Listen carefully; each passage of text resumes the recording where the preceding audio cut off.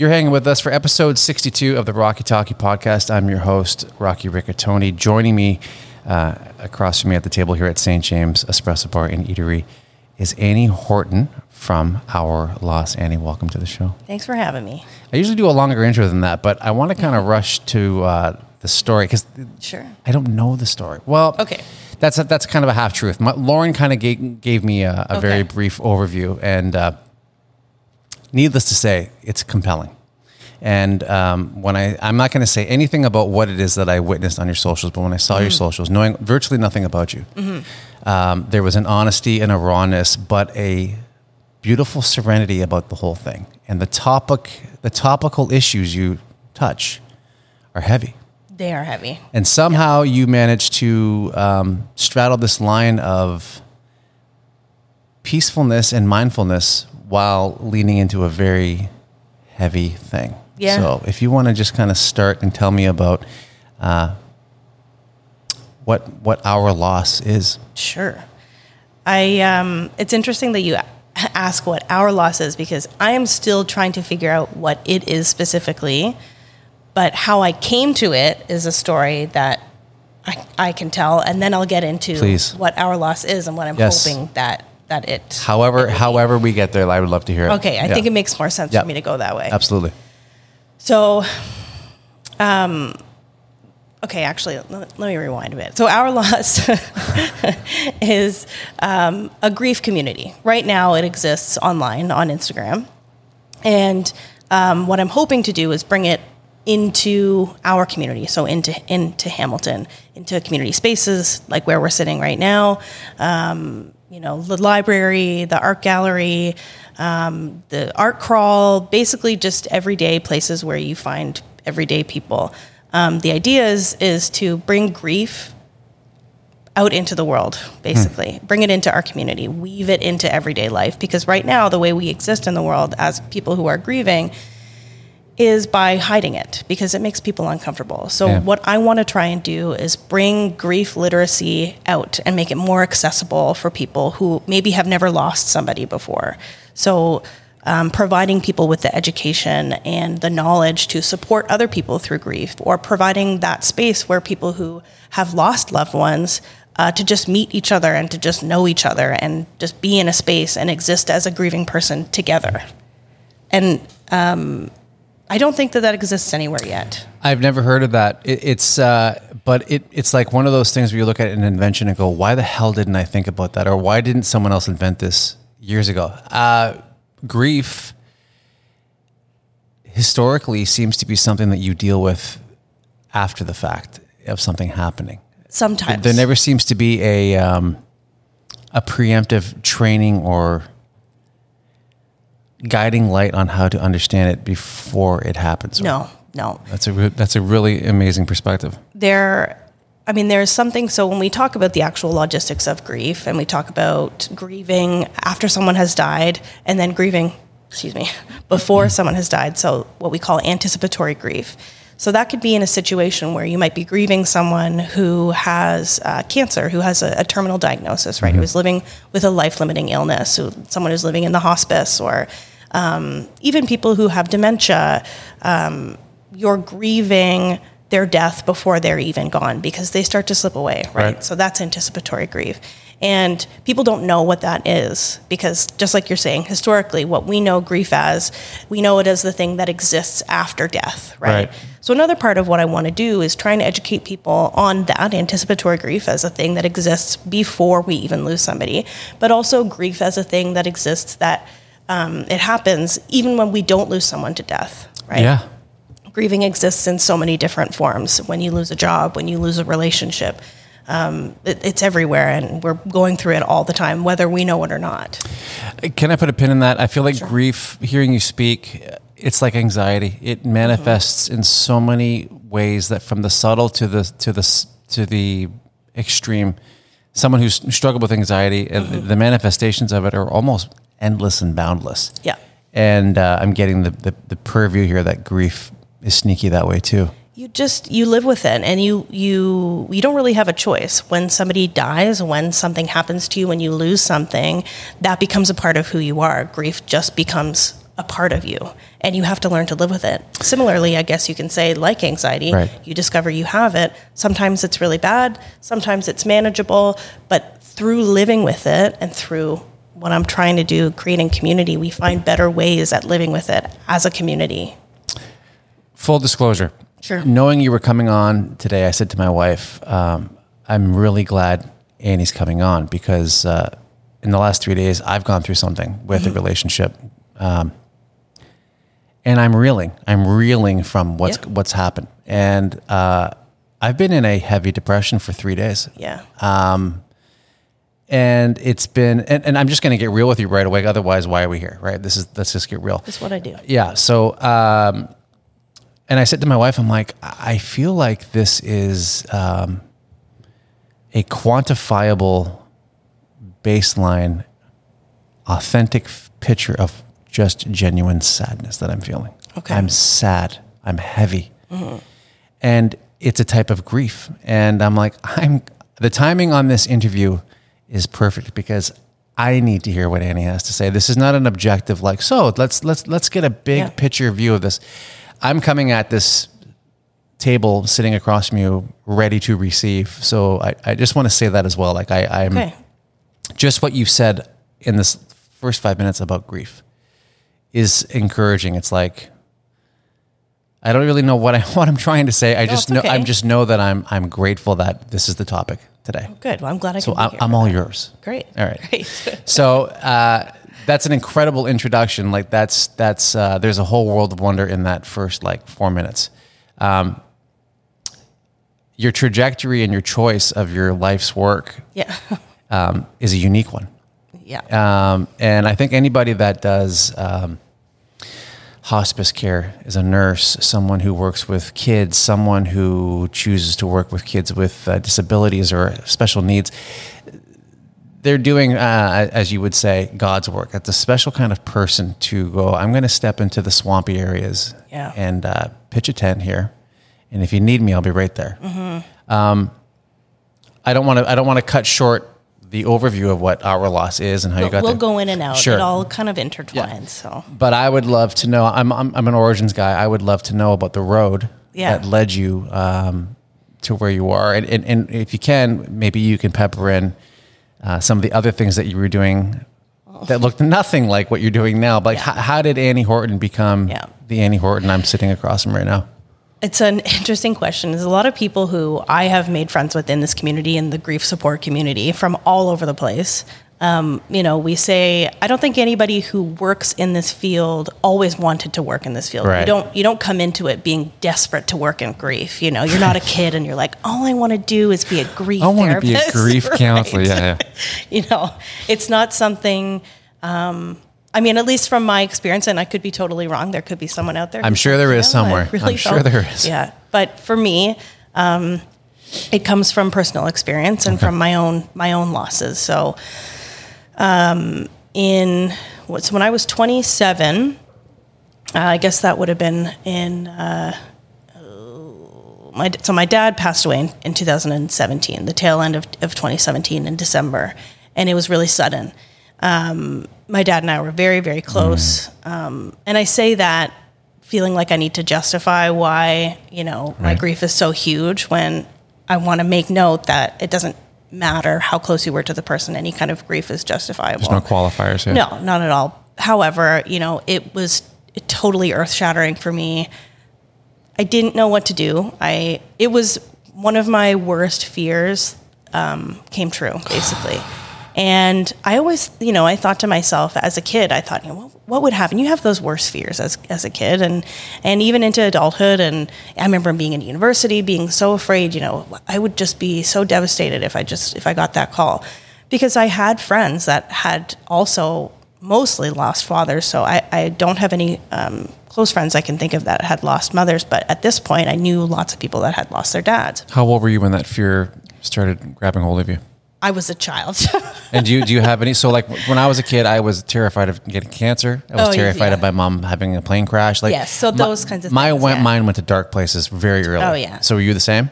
100%. I remember being away at camp. Right. A big fear for me was going away to a sleepover or my parents going away and them not returning, or me being away and like not seeing them again, kind of thing. It's some attachment thing, which is very weird because like, I mean, I don't know. I'm not going to psychoanalyze myself. Did we just become best friends?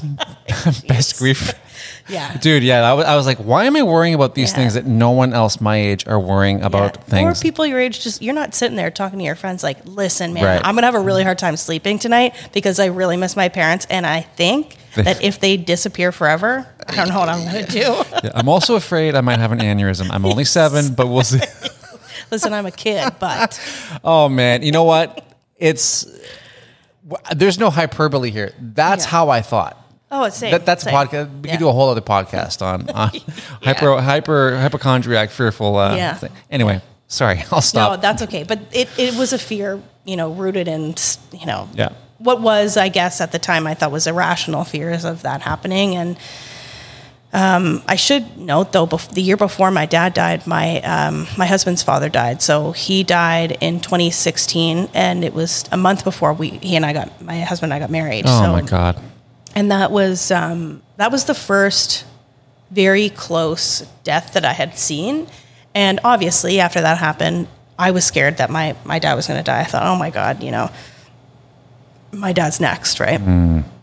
And he would say to me, because I was also rattled from that, seeing that and seeing my husband go through that and how awful that was and continues to be, right?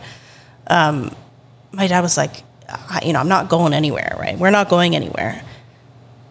You can't control any of that, right? You can say it as much as you want, but it was really only a year later, and then he died. So, how old was he? My dad was 57.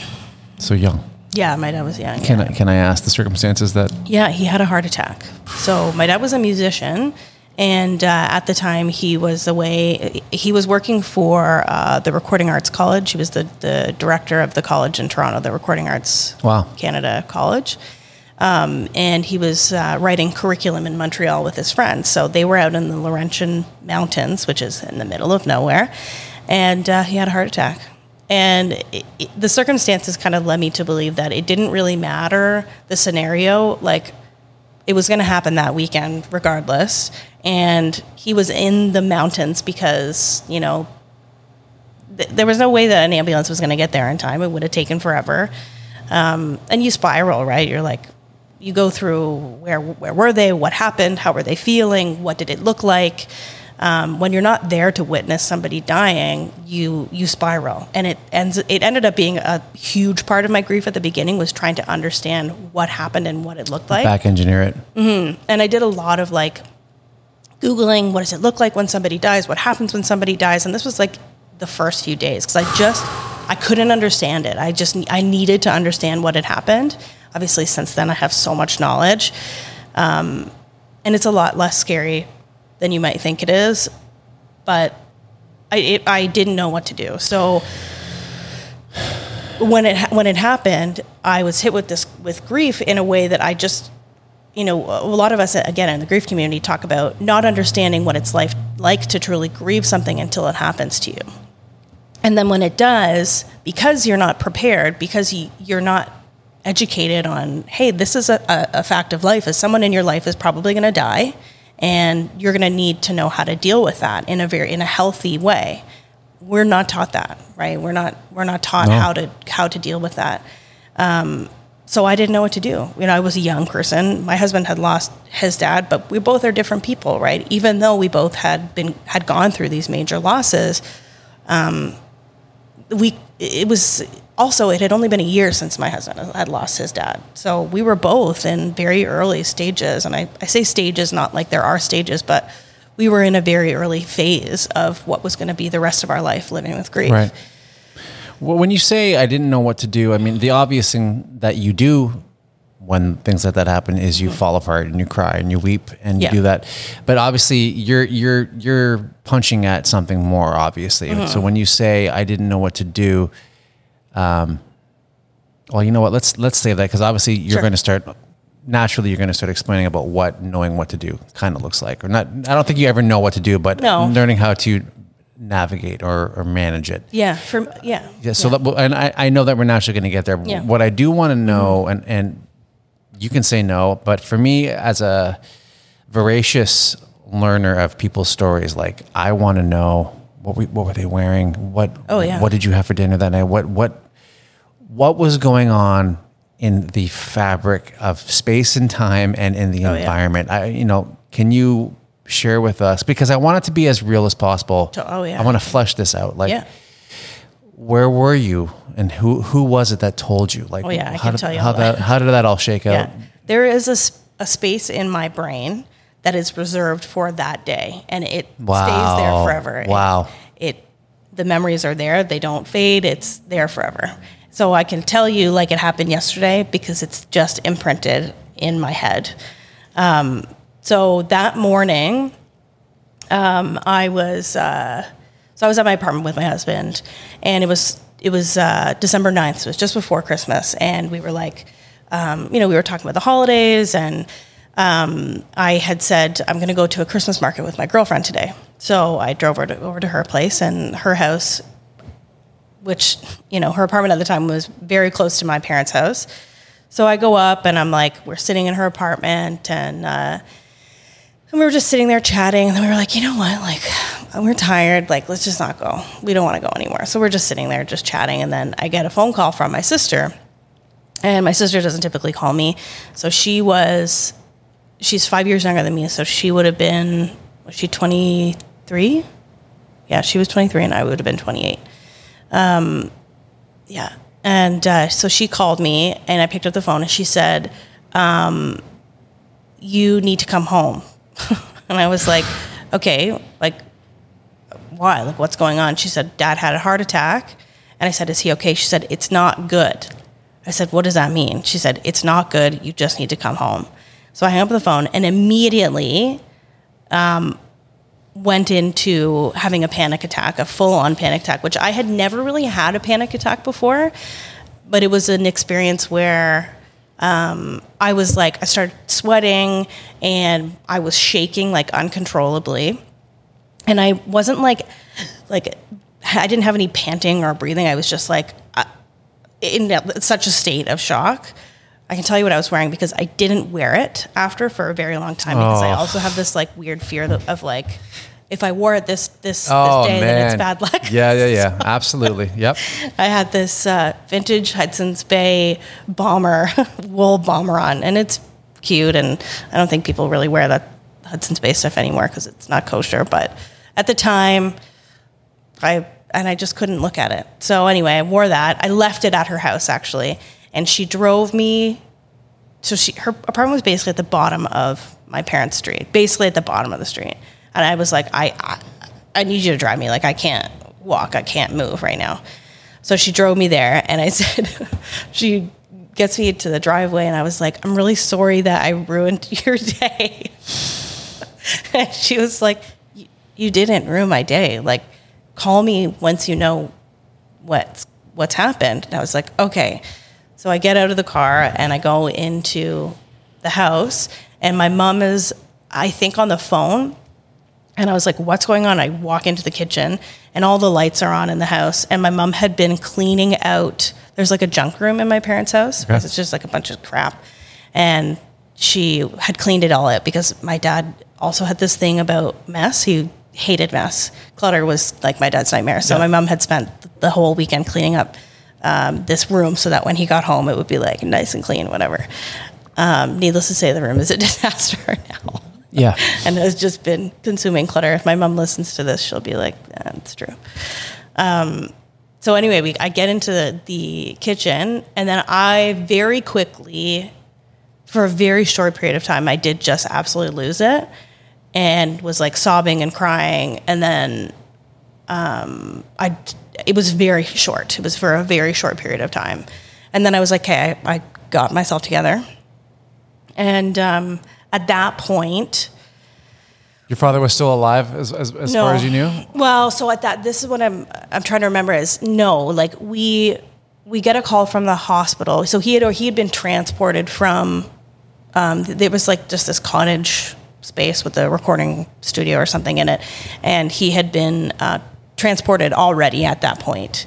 So my mom spoke to the doctors, and then I said, I want to talk to them. So I did.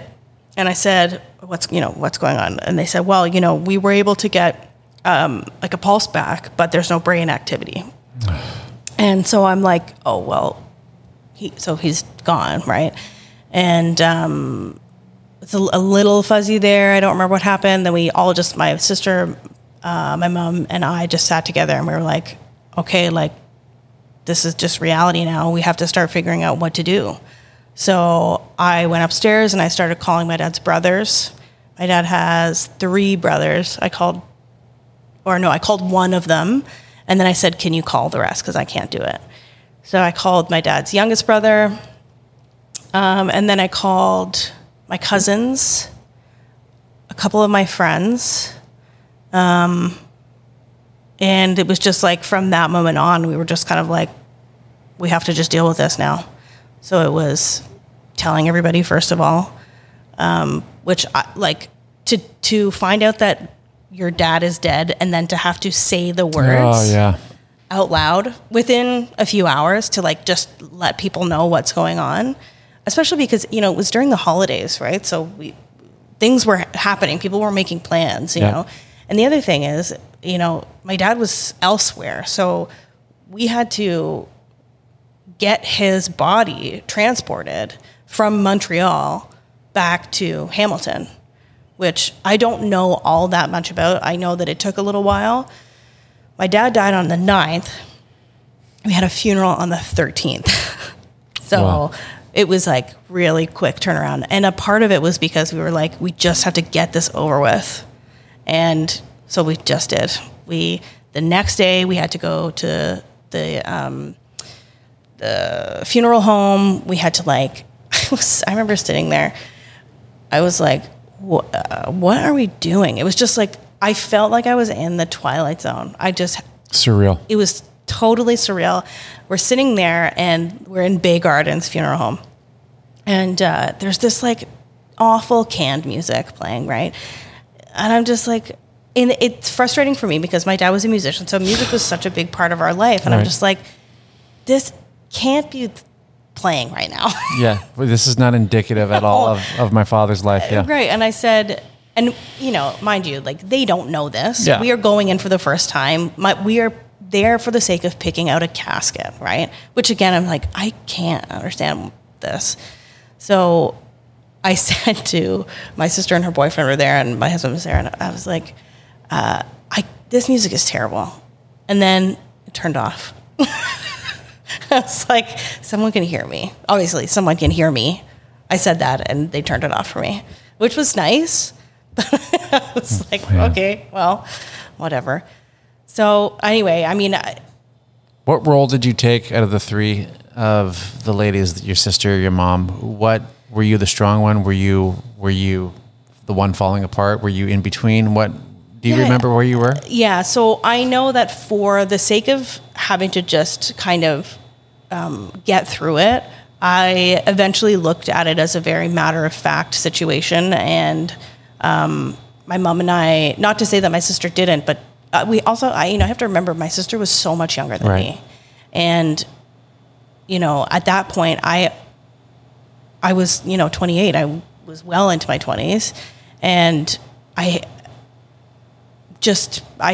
approached it differently. We all approached it differently. But we were in a position where we had to make decisions very quickly. Yeah. And so, I supported my mom through that. Also, my sister lived with my mom. So she did a lot of the other supporting that I didn't do, right? There was a lot of the emotional support in living with someone, right, that I wasn't seeing because I had my own family. I mean, I didn't have kids at that point, but I still had a partner and I had my stepson and a house. And so, we did a lot of the planning together. There was the obituary my mom wrote that I, looked at as well. I posted on Facebook letting everybody know that he died. Like I did lots of the communication, and then shortly after that, my grandmother died, my baba. So we're Macedonian. This is my mom's mother. She died 2 weeks later. Oh my God. So we're back at Bay Gardens. And we were like, hey, do we get a discount? Right. So it was a lot. And I think of my mom who lost her partner and her only surviving parent within weeks of each other. Isn't it interesting as a complete sidebar though, that the crossover that happens from child to the one taking care of the parent? Yeah. That convergence where it's like, wow, this is if it wasn't weird enough, now I'm shepherding my mom. Yeah. And I know we're not even near the end of the story, but what's interesting is that in our community here in Hamilton, I heard a lot about this through my wife. Yeah. And I didn't know you. I didn't have a face to the name. But I was like, what? No, that happened. Yeah. And then and so Lauren would tell me, and I'd be like, oh my God, this poor girl. Yeah. And here you are. Sorry. Okay. So yeah, it's a lot. I don't want to camp here too much, but at the same time, there's no apologies because this is such an important part of the story. Yeah, that's all right. I can also speed through some of it. No. Hey, I want you to. I have a Cole's Notes version. I want you to explain what you feel is valid to the story and that is honoring to the story. So I have no time slot agenda at all. Yeah. Do you recall? Based off the little that I know of you, I'm sure you do recall, and probably in great color and volume, the last conversation you had with your father. Yes. So there are a few moments that I remember well. So actually I can tell you this. The very last thing that my dad said to me was, so he texted me, my sister, and my mom saying, and I have it saved on my phone. It says, I love you very much. I just want you to know all is well. Something along those lines. He texted that to me. It was... when he was away in Montreal? Yeah, so he texted me on Friday morning, and I was like, I texted him back and said, I love you too, right? And I said, how's Montreal? And then we had very quick, banter just about the snow being there, because there was snow in Montreal at the time, and there wasn't any snow here, and he said, it's nice to see snow, and whatever, and then that was the last conversation we had. That was via text. And then the last actual face-to-face conversation I had with my dad had been, I think, the weekend before I'd come over. So I just got my license, by the way. So I was 28 and I got my license because I waited forever. And my dad was really proud of me. So my mother-in-law had gifted me this ancient, was it a Toyota, I think? Just ancient. And we went for a drive in it, and he's like, I'm so proud of you. Like, this car is not too bad. And he tried to fix the radio a little bit. The radio was completely broken, but he tried to fix it. And then we talked about Christmas. I said, I think I'm going to get some garlic press or something for my mom. And then I left, and I was like, no, see you later. And then I went to O's Clothes. I went to that at the time was on lock, and I bought a pair of socks for my dad because he loved Seinfeld. So he was in this stage where he was rewatching every season of Seinfeld. So I bought him these socks from O's Clothes that said Seinfeld on them because I was going to give them to him for Christmas. And that was it. That was the last conversation. Yeah, that was it. It's mundane, whatever. But the last text message was there's definitely something there where I think my dad knew that he wasn't feeling well and felt like he should say something. Really? Just in case. I think so, yeah. I don't think my dad was stupid. He wasn't feeling well. And I don't know if you know this, but if you have heart problems and you get on a plane, it can, make your blood pressure high, and then it can exacerbate heart issues. And I think that's probably what did my dad over, was probably getting on the plane. He was going to have this heart attack was sitting there for a while, right? And then the plane likely is what did him over. But yeah, anyway, that was that. This is the quickest I've ever gotten this deep with virtually a stranger. Thank you for doing that, though. That's I won't forget it. And the last thing I kind of want to, pull some color out of is an overview. First of all, what is your father's name? Carl. Who was Carl? My dad. Okay, so my dad was born in Warsaw, Indiana. Warsaw, Indiana. In the States, yeah. So I actually have my dual citizenship. Really? Yeah. Okay. My dad was born to a Pentecostal family. His father was a pastor of a church. Is he a PK? He's not. No. So he was. They raised in a very Christian home, And mom, so my aunt was a teacher. My husband was her husband, my grandfather, who I never met because he also had a heart attack at the age of 57 and died. Oh, man. So they moved all over. They traveled everywhere. So the brothers, my dad's brothers, were all born in different places. And then they ended up in Hamilton. And my dad went to Westmount. Okay. And my dad was a musician. My dad was a working musician. So he left home when he was 16 because he, was a 16-year-old in I guess it would have been the 70s, right? And left home, pursued music, tried going to college, didn't succeed. He and my mom met because my mom was working at the Hamilton Art Gallery at the time, and my dad was playing, and they met there the first time, and then they met again, I think, at the Festival of Friends. So they're like a very serious Hamilton story. I was going to say, that's a very... And then they went to the Tie Cat game. Yeah, no Tie Cats. And then went to Bronzies. Yeah, yeah, oh yeah, Bronzies for sure. So my dad was super funny, and he was, he was the strict one out of my parents. My dad would have been the strict one. I was afraid had a healthy amount of fear for my dad. Right. But he always, so I wanted to be an actress. I'm rolling my eyes right now. And he encouraged me to do it. Yeah? He said, do it, know? Yeah, so when I wanted to do that, after high school, he took me to every single audition. Really? And we drove everywhere. He said, you go wherever you want. You're going to... And then I met a boy and went to Ottawa U for theater. So... You went to Ottawa U? Yeah, that's not the place to go for theater. But that's cool, though, because it wasn't the same trade, but you're speaking his language, man. Passions, art, right? Well, art. Yeah. So he was all about, pursue what you're passionate about. Amen to that. Yeah. So my dad worked at Mohawk College for years. He was a teacher in the music department. He gigged all around the city. Sweet. So he found a way to make adult money and still keep the passion alive. He had wrote the jingle for Channel 11 News at the time for years. For CH? Yeah, in the 90s.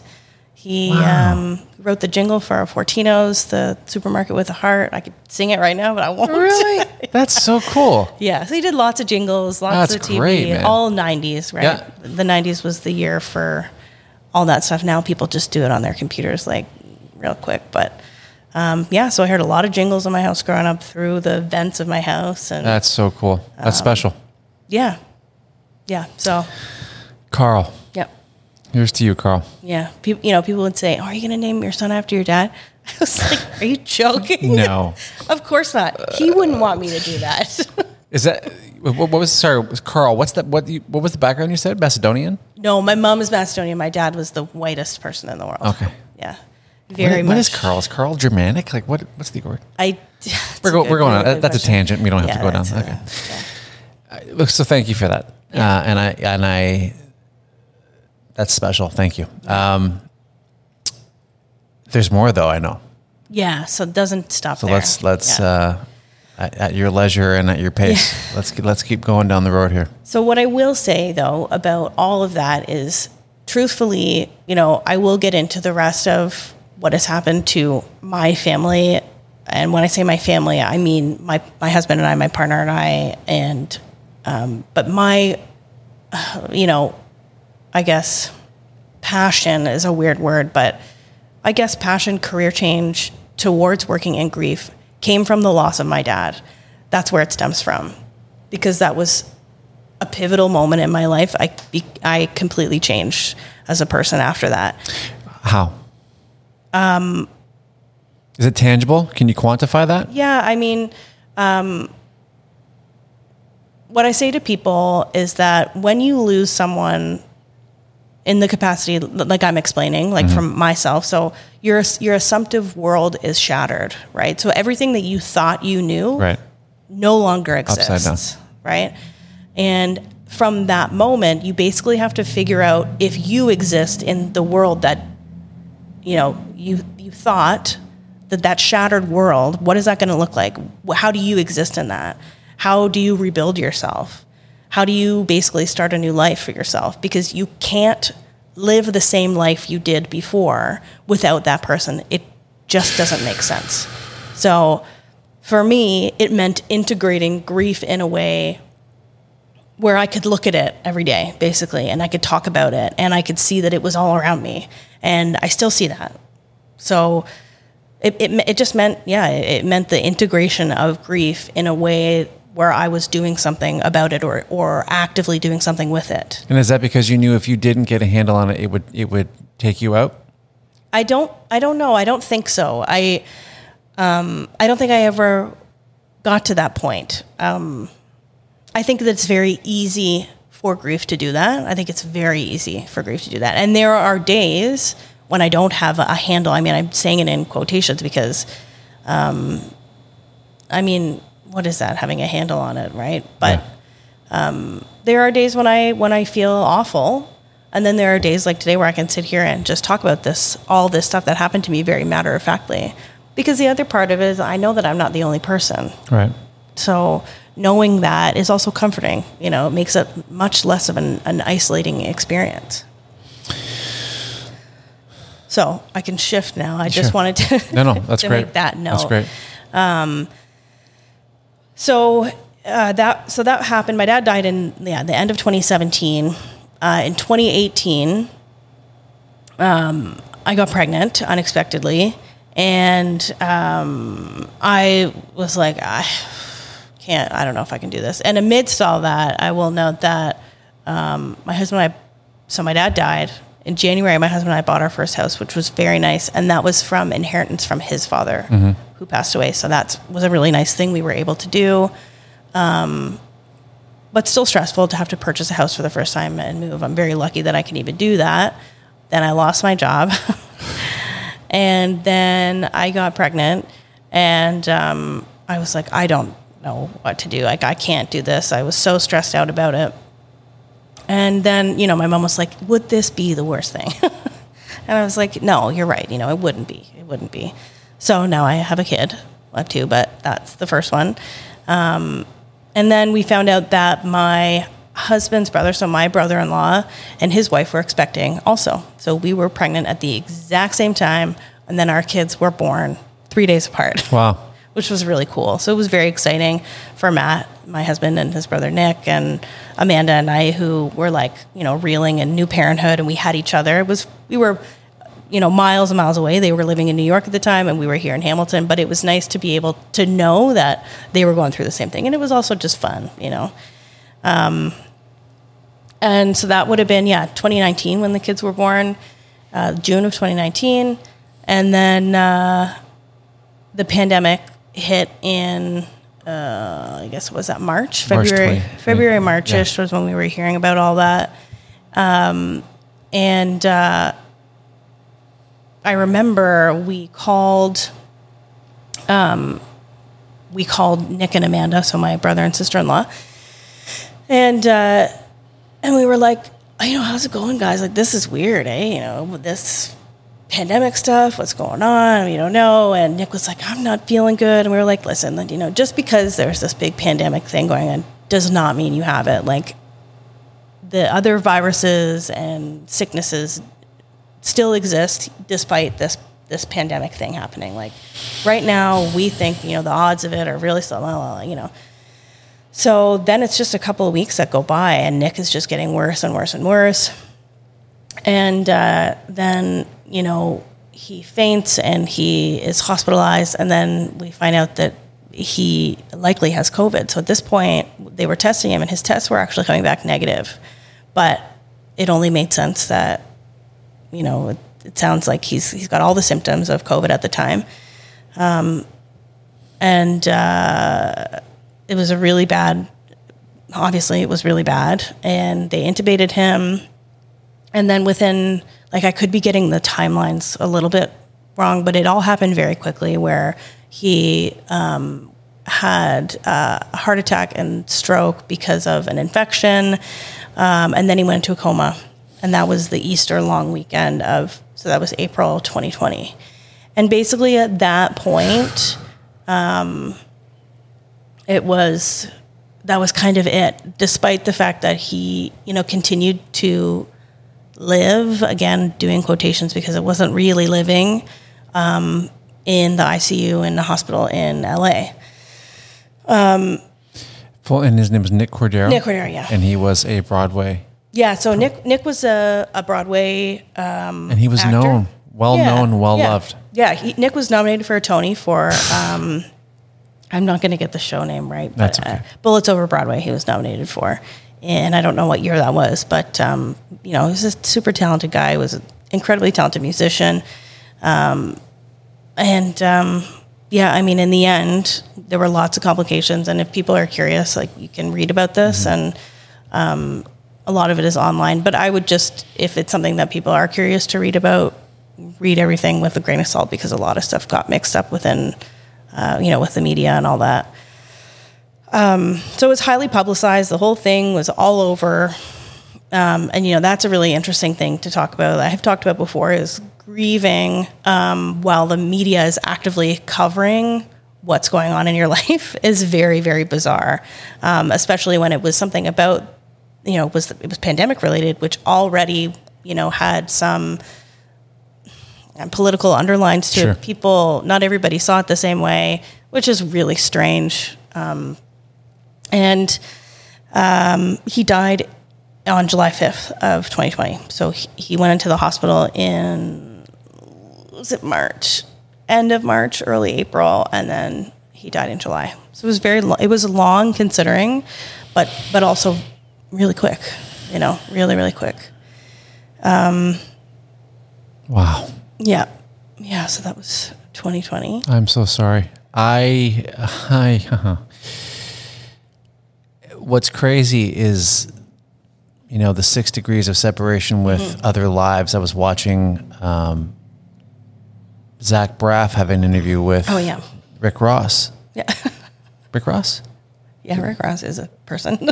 Yeah, but no, sorry. Rich Roll, the Rich Roll podcast.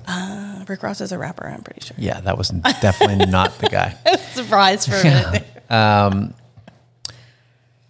And Zach mentioned Nick. Yeah. And that they were very close. Yeah, they were very good friends. And that his death, he was reeling from his death. Yeah. I don't know if the timeline's right. I don't know if Zach spent time with him in his home or the family was with Zach and I'm blanking on her name, the actress, but it was a very serious impetus to the movie that he just recently released. Yes, yeah, I remember when all of that, when he was writing that or filming that, we would hear about it from Amanda, who would tell us, things here and there, and I believe that there's a scene in the movie where a good person, a good person, I think. Yeah. What is her name? The actress? Florence Pugh. Yes, Florence Pugh, who I think is incredible, by the way. Yeah. She's a great actress.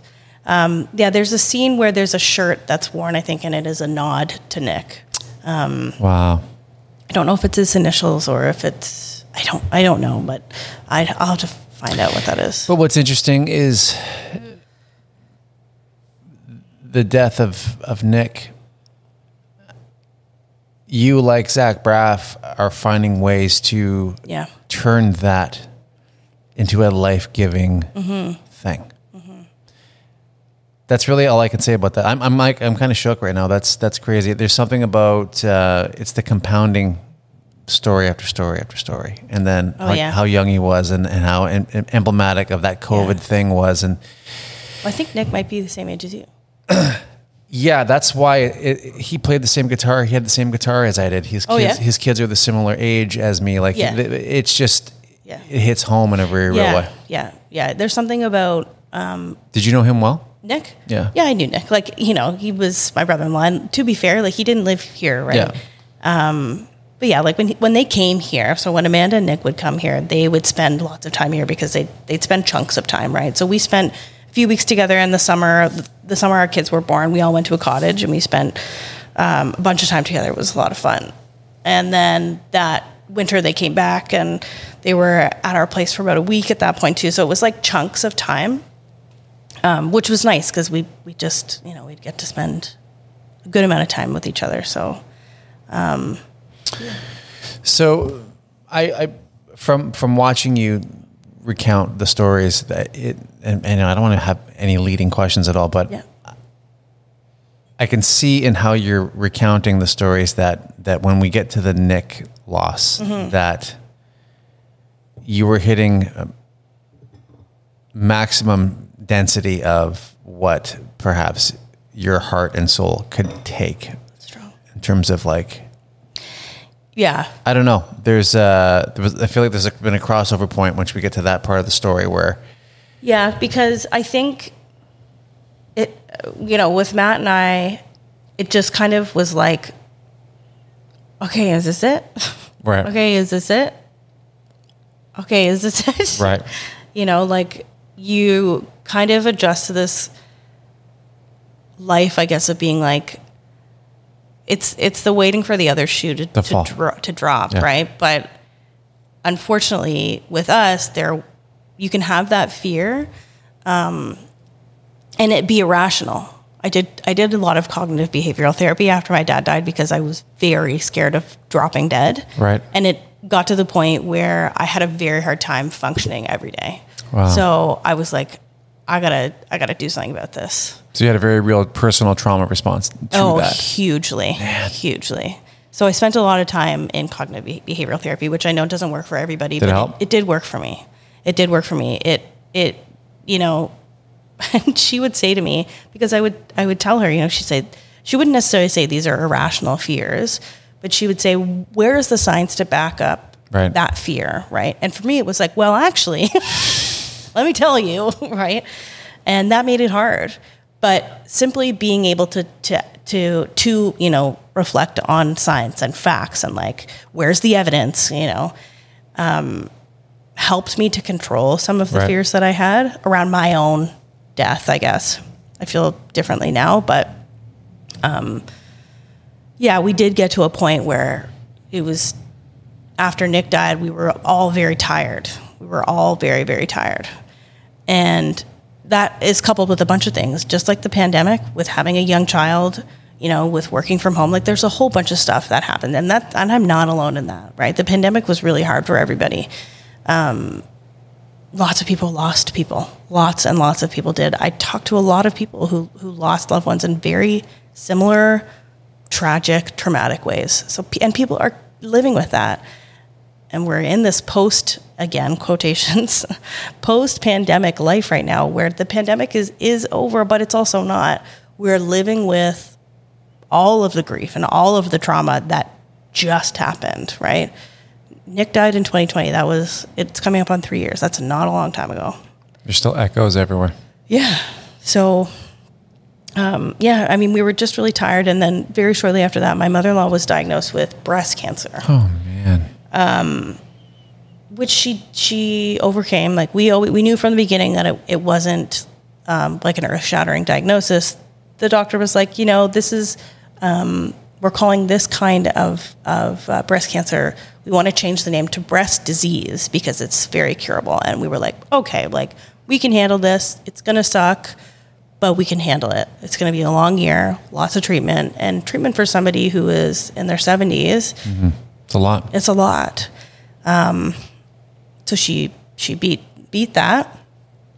And then just this past winter, she called me and she said, so I just want to be real with you right now. I was like, okay, because we did have a very matter-of-fact relationship. She and I were very close, and we talked like, You're saying was in past tense?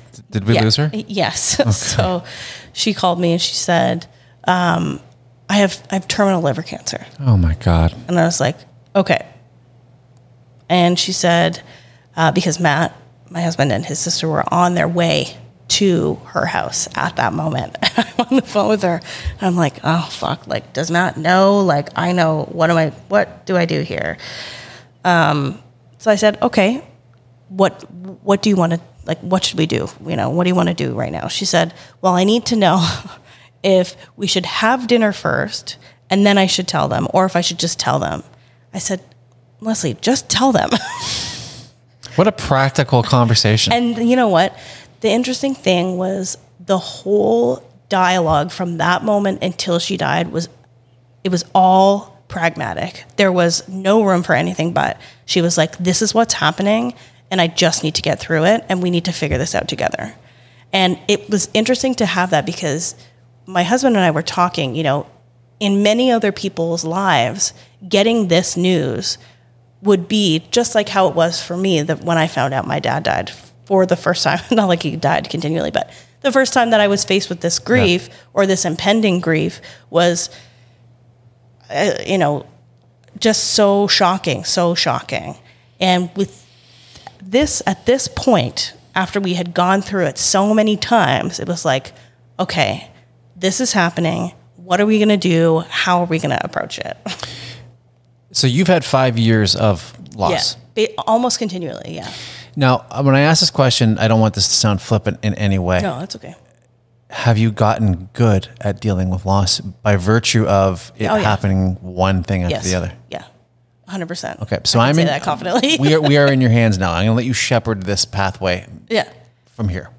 I want to know where we take this, the current part of the journey that you're on right now, what it is you actually do when you function in this role, the schooling you did, where, so let's call that the genesis part of the story. Yeah. I'm going to assume it's long, but it is. Is that right? So is there more to it in terms of? No. That sounded flippant. Like, is there more? No. At this moment, the most recent thing was the loss of my mother-in-law. She died in January. Okay. So yeah. I'm sorry. I am so sorry. It's, we're talking like this. It's easy to just be like, oh man, I'm sorry. I get it. It's okay. I'm exhausted by my own story, so it's fine. No, I get that. I get that.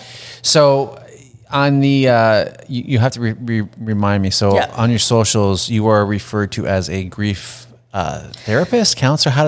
I'm not a grief therapist. I'm not a grief counselor. And I think that I realized myself. So I did some one-on-one coaching. Okay. I was working for Bob Kemp Hospice for a few years. So I did a bunch of grief work with them. Ultimately, it ended up in me doing the one-on-one grief coaching. And so my mother-in-law died at Bob Kemp, and after she died there, I thought it was at the moment I thought I'm going to pull away from here for a bit. It felt a little bit close, and I was going through a lot at the time, and I didn't feel like I was in a safe position for myself to be supporting other people. So when I was there, I was a grief coach, but when I was doing that, I kind of realized that I like doing the one-on-one. I really enjoy meeting people. I really like supporting people one-on-one. But what I think I am is more of a grief educator and a grief specialist. Cool. Because I don't put all of my time into supporting people one-on-one.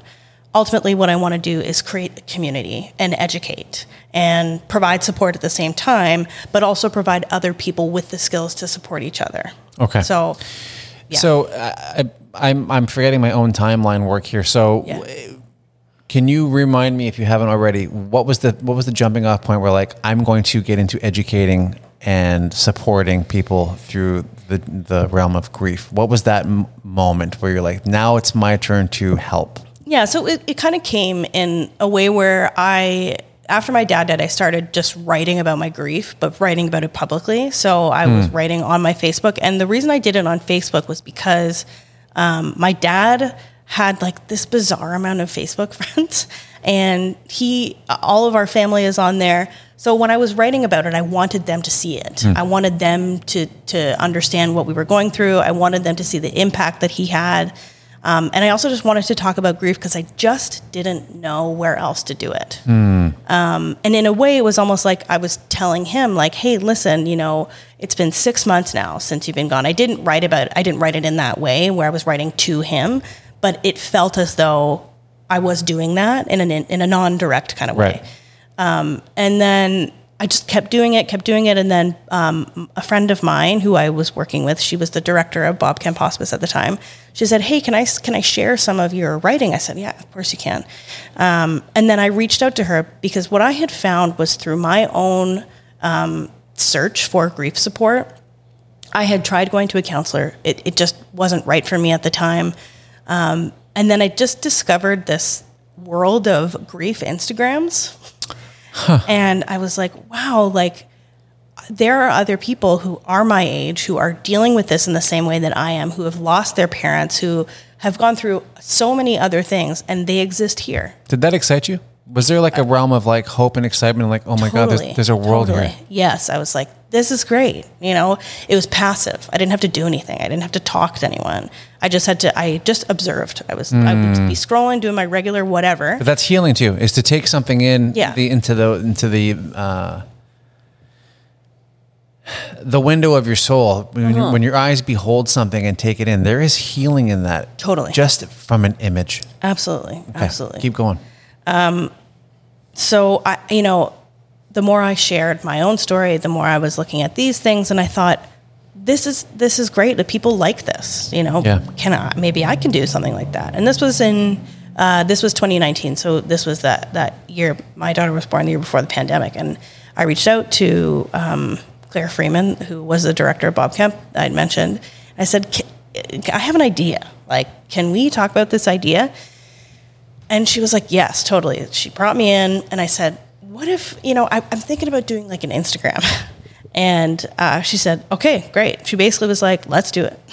And I was like, oh, okay, awesome. Like, what are the parameters? We came up with some parameters. It was under Bob Kemp, and the account was called Emerging Grief.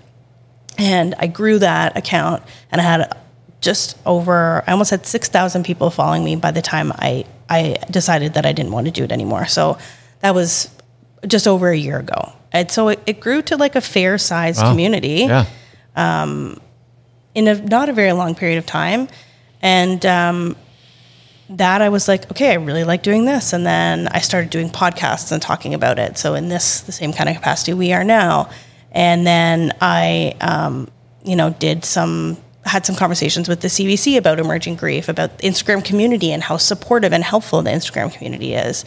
I did like a panel conversation at losing words, like an event, talked about how useful Instagram is for grief, and you just continue to see this grief Instagram world grow and grow and grow.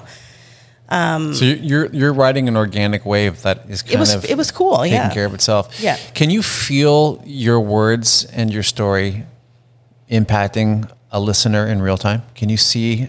I never know. I don't really ever know. I never really know. And I think, the nicest thing I can get is when people reach out to me and they say, your account has been so helpful for me. And every time I'm shocked because I just don't know. You want to be supportive and you want to be helpful, but you really never know until they say it to you. Does that heal you? I would say it makes me feel like, I wouldn't say heal.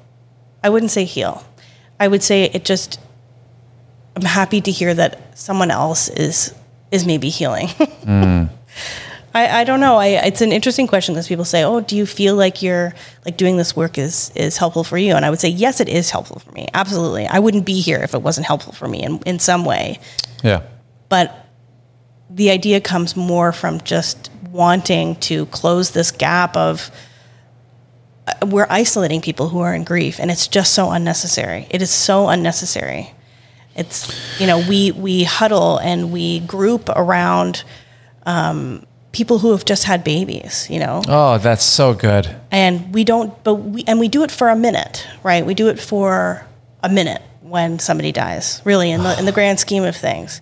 But every year we're celebrating the birth. Your baby is a year, your baby is 2 years, whatever, 13, all these milestones. But we're forgetting about the days that people die. Those days are just as important. That is... I don't think it's that profound, but... No. It is profound because we don't live there. Our minds don't go there. No, it's scary. And I say to people, talking about death is not going to make you die. Talking about grief is not going to make someone in your life die. It's not going to. Don't be afraid of it. It's not contagious. Death is not contagious. See, you're used to the topical. Yes, and I have to recognize that. And it is a profound concept because we don't do that. No, we don't. Because we're afraid of that. There's like an old-fashioned, pilgrim era superstition about death. Mm-hmm. And why do we want to revisit that and knock on that door again year after year and camp there? Yeah. And that is a, for me anyway, I'm big on pictures. Yes, we huddle around that baby. Yeah. We don't want to hang around longer than we have to with death. No, that's why, in conversation, we say things that we think. So, for example, if you're saying to somebody, let's say, your dad died. Oh, I'm so sorry your dad died. Was he sick? And you say, well, no, actually he wasn't. Or if you say, for example, okay, yeah, your dad died. They say, was he sick or were they sick? You say yes. That allows for them to feel some relief because that's, okay, that makes sense. He was sick. Okay, I get it. It's relieving for them. The question is not for you, right? The question is for them. The question is not you answering that and saying, oh yeah, they were sick. Does that make you feel any better by saying, yes, they were sick? Like the answer, it helps them to relieve some of their anxiety around it. Oh, they were sick, then they should have died. Do you know what I'm saying? Yeah, I do. Whereas if you were to say, no, they weren't sick, actually, that's, that makes me feel uncomfortable. Oh my God, well, what happened? Of course, that's curiosity, but it's also like, I need to get down to this because if I don't know, then maybe I'm going to die. And I want to feel better about this situation. I don't really care about you feeling better in this situation. This conversation is now about me and making me feel better because this is uncomfortable as hell. But we need to understand that we need to learn how to just embrace these people in this situation and meet them where they're at instead of trying to fix it or make yourself feel better. See, you're spitting truth in a way. That was a little confusing, but I'm tired. No. These are revelations that you get from being camped out in that kind of battlefield. Yes. What other truths or revelations have you oh boy, come to that you think are worth mentioning for people?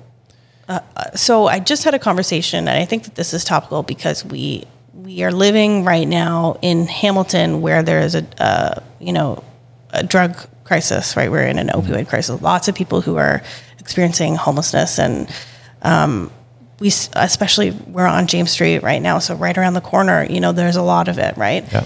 And I had a conversation with this woman who, her name is Alyssa, and she's the executive director of an organization called Grief Stories. And what we talked about was drug poisoning. And one thing we were talking about is, lots of people in our community right now are losing people to drug poisoning, to overdoses, right? And we need to learn how to actually talk about that and not just bypass it and label it as this is a problem. We're forgetting about the actual people that exist behind the problem. And yes, drug addiction maybe was a part of their life, but it wasn't the whole thing. They were people outside of that. So when we're remembering somebody who has died of drug poisoning, we need to also be in a position where we can talk about their drug addiction. Like, yes, they were addicted to drugs. We're not going to bypass it. We need to normalize and break this stigma of somebody dies by suicide or dies by a drug overdose. We can acknowledge the death and break down the stigma, but also acknowledge the person at the same time. They're not completely different. They can live together. It's uncomfortable for people, but you can in fact acknowledge that somebody struggled with mental health and died by suicide, or struggled with addiction and died from their addiction. But also say, they were actually a really great person. Yeah, I know they really struggled so long with addiction, and it really sucks. I hate that this happened. But also they were this and that, right. and embracing the person as a whole, right?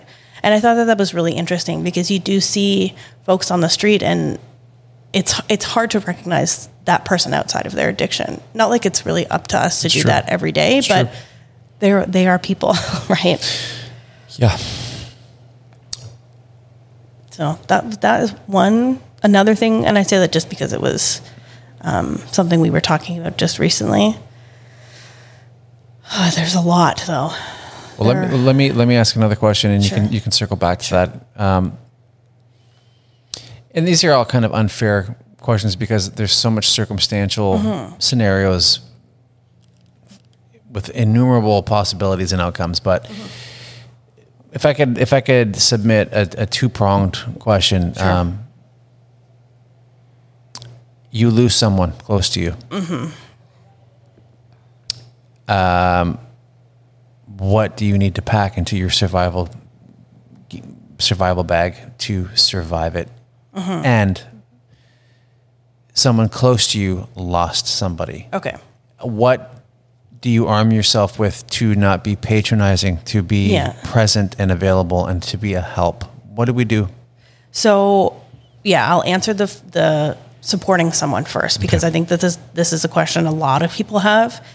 It's really hard to know what to do to support somebody in grief. And I think that it's an ongoing process, right? Just like we were talking about with birthdays, we celebrate them, right? We acknowledge this person being alive. We have to acknowledge the grief forever. If you choose to support somebody in their grief, it's a really great thing to continue to do that for them. So, one thing people talk about is putting in your calendar, saying, hey, what's the date that your dad died again? What date was that? Put it in your calendar, set a reminder so that you get a reminder every year. The days come up, hey, I'm thinking about you today. Really, really easy. But it's just too easy for people to forget. Another thing, and I was talking about this a little bit before, just meeting people where they're at, right? Not trying to fix someone, because it is too easy. And we're taught to try and make someone feel better. We're taught to try and make people feel better, which in some circumstances I think is okay. But a lot of the time, I think it's really valuable. There's so much value in validating somebody and meeting someone where they're at. So just talking about their feelings, allowing them to talk, or even sitting in a situation where maybe we're just going to watch some movies and sit in silence. It's meeting someone where they're at. What do you feel like doing? How are you feeling right now? Yeah, you don't want to that's. I had a friend pass just inside a month ago. Oh, wow. He worked with me in the kitchen, and from a young lad, I sold him. I sold him a guitar, and I was definitely, there was a mentorship there for a season, and he used to always hashtag I want to be like Rocky. He kind of looked up to me at the time. He was young and impressionable, and we kind of parted ways, and he died of a drug overdose. And it was an open casket, and he did not look like him. No, yeah. And I was actually, I didn't know what I was more dreading. Seeing him in the casket, and what the hell I would say to his parents. Yeah. Because I'm a parent, and I'm like, and I kind of knew them, and I knew that they would recognize me, but there was not a relationship there. Sure. And it's like, what the hell do you say to them? Yeah, they're standing in front of their dead son. I know. With my friend who was, she was his sister. Yeah. I knew all I needed to do was just hug her. Yeah. And that would be enough. Yeah. And she fell into my chest and started crying. Yeah. But it's the people that you don't know well. Yeah. And sometimes it's literally acknowledging that and just saying, there are no words I can share with you right now that will take your pain away. And that's the truth. That's the most honest thing you can say. And that is very true. I agree with that. I think, and I may have said that. Yeah, you may not remember. You know what? They made it so easy for me. Yeah. They were absolute rock stars. Yeah. But in another scenario, it could have been a lot more awkward. But I felt very selfish. I'm like, this is going to feel weird. Okay. Yes, it's okay. But it is. We don't know any different. Yeah. Coming in to this world and having this conversation, you and I could say, do this, do that, whatever. But, people don't know what to do. People don't know what to do. And it's okay to come into those situations and acknowledge that, okay, I'm feeling selfish right now. Right. I'm feeling like I'm making this about me when it's not about me. So acknowledging those feelings is really important. And a lot of people won't do that because even acknowledging those feelings is really scary for people. But if you can acknowledge them and place them and say, okay, I recognize how I'm feeling, why I'm feeling this right now. What can I do about that? Right. So, okay, take this away from me. This scenario is not actually about me. And really, in the moment when you are at a visitation, for example, typically, it doesn't matter what you're saying in those moments because it's such a heightened state. There are so many people around. From my experience, at least, I don't remember a lot. Right. Of course not. but it's more, and yes, in those moments you do want to be careful. You know, you don't want to say something stupid, but there's definitely a fine line. You know, saying I'm so sorry for your loss in those moments, it's not incorrect. It's not incorrect. I feel like saying a little is more than saying too much. Yeah. And just giving them that knowing look. You know what? The one thing I did do, I was like, you know what? You know how I can do something? Yeah. Who needs a coffee? Totally. That and practical. You've been right? standing at this casket for 4 hours. Yeah. I'm getting you a coffee and some Timbits. Yeah.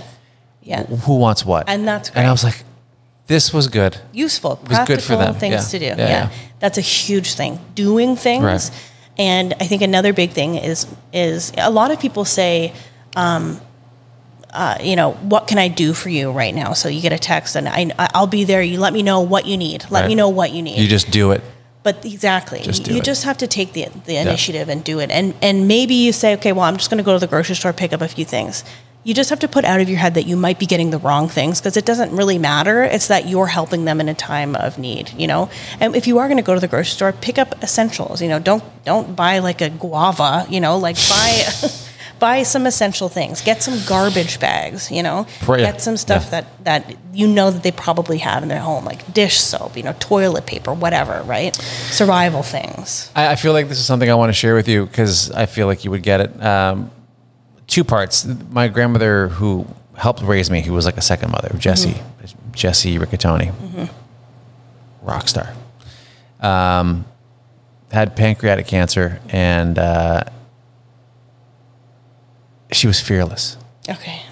And she said, "I'm going to give you my debit card. I don't need this anymore.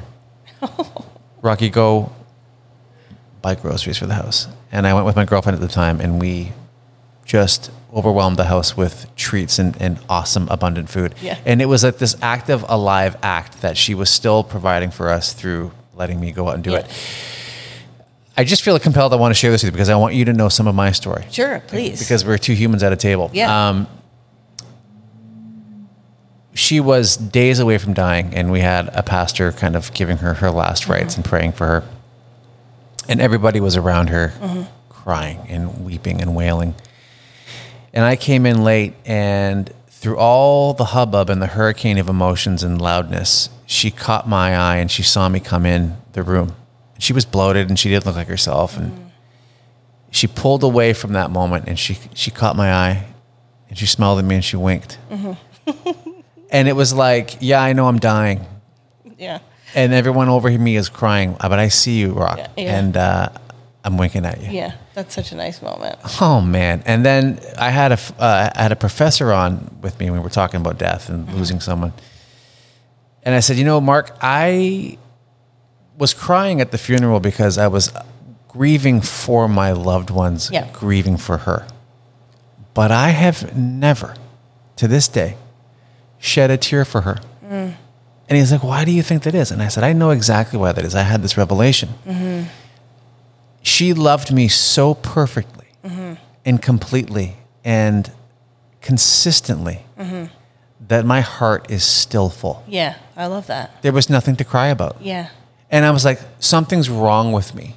I haven't cried for her. And I was like, that's got to be it.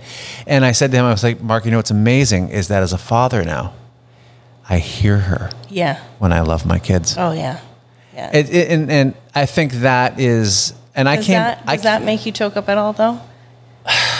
When it comes to your own kids and remembering. Oh, no. Now, when I communicate things through the filter of being a father. Yeah.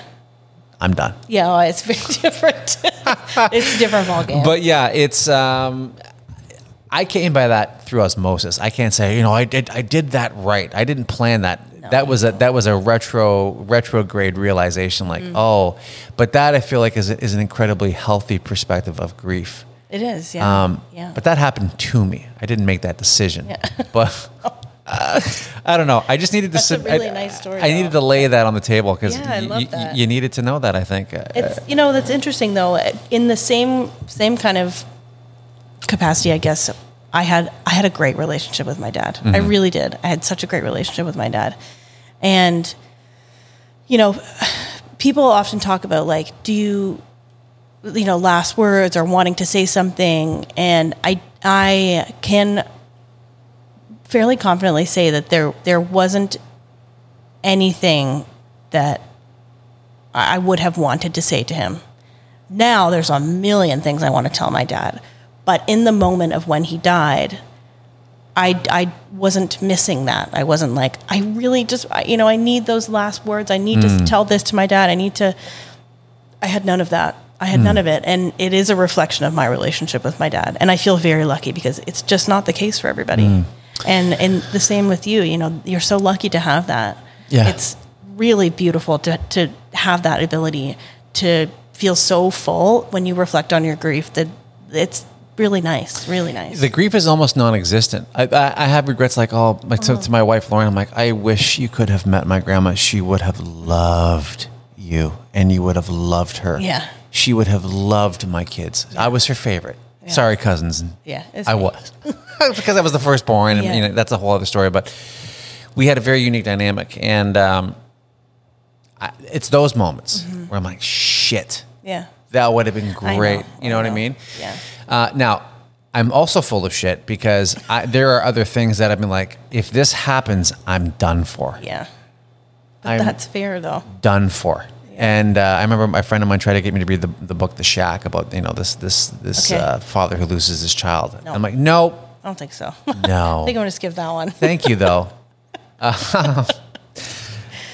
I think about this quote when you talk about your grandmother. There is a quote from, oh my God, this show, and I'm going to get the quote wrong, but I'm going to get the gist of it right. And it is, what is grief but love everlasting?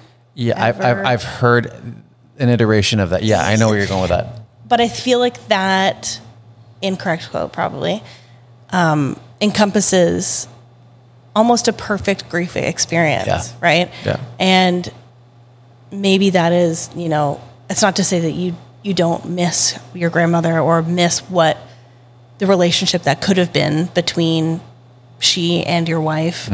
But it's being able to place that the reason why I'm not crying is because I'm so full of love still, right? Yeah. And that, you know, that's exactly what that quote is. It's wrong. The quote is wrong, like I said, but it's something like that, you know? I think one of the hardest parts about me knowing I'm moving from Hamilton to Guelph and leaving this house is that that's the house that she inhabited. That's hard. And I can say to anybody, I'm like, you pick a corner of this home. Yeah. I'll tell you a story. Yeah. About her, about anything. Yeah. And I'll be lying in bed telling my kids a story, and I'm like, buddy, did you know that this is Grandma Jessie's room? Yeah, that's nice. I used to sleep in this room with her, and we walk certain routes to James Street, and I'm like, I would walk with my grandma with my hand in hers and in her pocket, and just like this. And it's those moments where that's really see, now I feel choked up. Yeah. So it's 8:30. How you doing? Oh, I'm fine. You okay? Yeah. We're about an hour 18. Yeah. Got another half an hour in you or so? Oh, yeah. Okay. You mentioned you were tired, so I don't want to keep you hostage. No. I'm tired all the time, but I'm always tired. I'm a mom. Always tired, yeah. I wrote a song and recorded it for my wife. It's called Madly, and my kids love it. And they sing it, and I sing it with them. And they haven't caught this yet, but I know that when I'm gone, when they listen to that song, they're going to hear me breathing on the track. Yeah. And that is a special thing. And I am a emotional pack rat. I am like, I'm aware of moments. I collect them. So I often think, you know, what can I do to make my kids wealthy with moments of me? Yeah. And I don't know if that's even in your purview of speaking into it, but it's like, no, I can definitely. I don't know. I think that's really it. I don't even know if it's a question or a statement. It's just like, how can we build moments where we can stay alive for their sake? Yeah. We live in a different time now where there's so much that we to lives. I mean, I hate the internet, to technology and whatever, but so much of us exists digitally, right?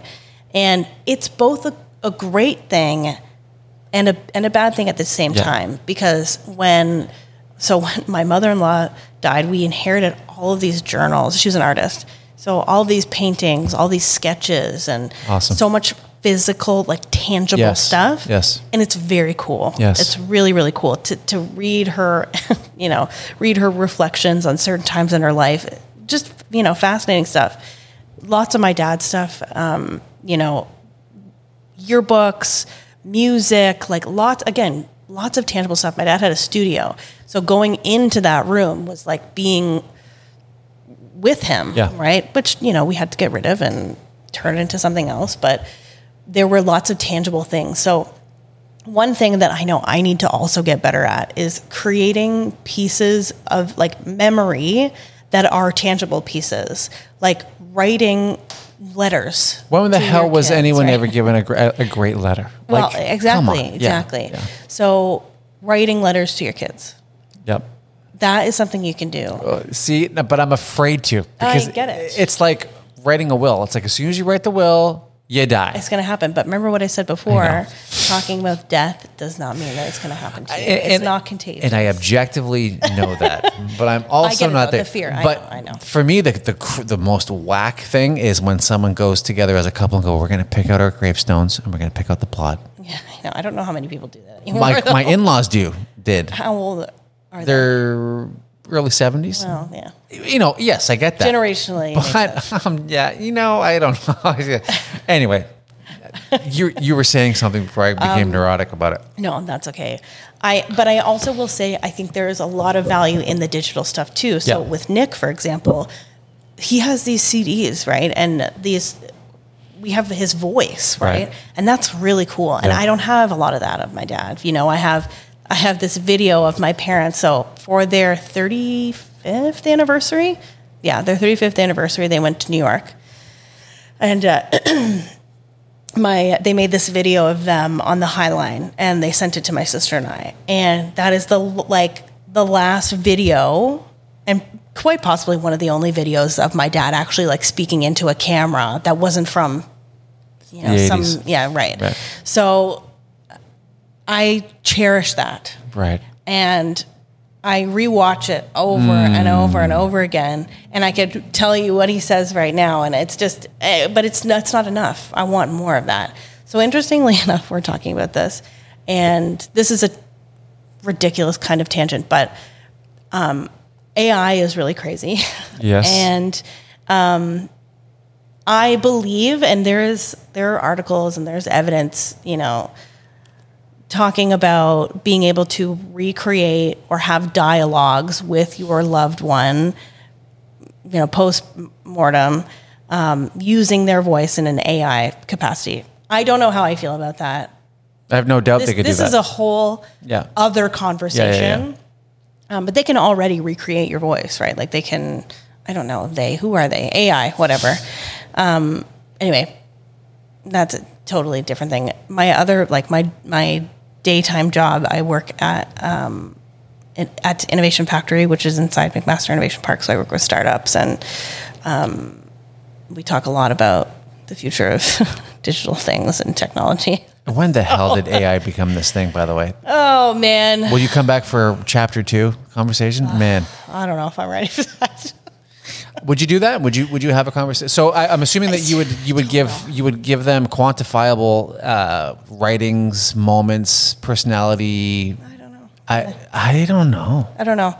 I think about it now. I'm like, would I go to a space and have a conversation with my dad's voice? So for me, I think that's only one part of who my dad was, and the whole physical portion is still very much missing. And I don't know if it would just make me feel worse. Yeah, because you're dealing with a count. It could go either way. It's like, this is a counterfeit. It's like eating a bag of chips, or it could be like, right. This was a Band-Aid. It's not. Right. Mm-hmm. That's something to chew on, for sure. Yeah, I don't know. Yeah. And a lot of time people too, we're somewhere else right now, but people ask me about mediums, right? How do you feel about a medium? And the reason I got here is because I started to think of when I'm missing my dad, what are the things that I do? And there was a point where if I was missing him, I would start Googling mediums, right? And I had really only met with one, and it was terribly disappointing. You did meet with one. I did, yeah. It was disappointing. I have nothing but bad reviews to say about it. And that's not to say that they all are, but my experience was not great. How soon after your father passed that you pursued that? It was actually when, it was in 2020. So it was quite a few years after. Well, quite a few, 3. Was it the loss of Nick that kind of pushed you into that? Kind of, yeah, kind of. Because there was a lot of talk about mediums and stuff around that time when he was dying. There was exploration of other like spirituality things. And where are you on the spiritual spectrum of things? I don't really know. Are you agnostic? I would say so. Because there's heavy Christian roots there through your dad. I know. Did your dad retain his faith and spirituality? No. Okay. That was part of one of the reasons why he left was because of it. He just didn't agree with a lot of it. Okay. So we were never raised it. I am baptized Greek Orthodox. Greek Orthodox? Yeah. Okay. Or because the Macedonian thing. Macedonian, Gotcha. so Yeah, I was yeah. baptized in a Greek Orthodox church Hardcore. when I was 16. 16? That's a whole I'd pay a lot of money to see that. other conversation. But Time to go under. Dunk. yeah. Oh, man. Wouldn't recommend. Yeah. But anyway, what I was saying is that, I would seek out this medium conversation, and I realized the reason I was doing it was because I wanted to feel closer to my dad. Right. And it was not serving that purpose for me. I was out $90 and I was just angry. And I think that there's a lot of value in that for lots of people. Lots of people love to go to mediums, and it's really helpful for a lot of people. I just don't find it that way. I know that I have to find another way to feel close to my dad. That's the next question I want to ask. What is the medium, no pun intended, that you use to find him? I guess, music is a big thing. And I will say that I still struggle with listening to music. It's really hard for me. Music that I really enjoy is tough for me to listen to. Why? Because of? It feels a little too close. What do you mean? I don't know. I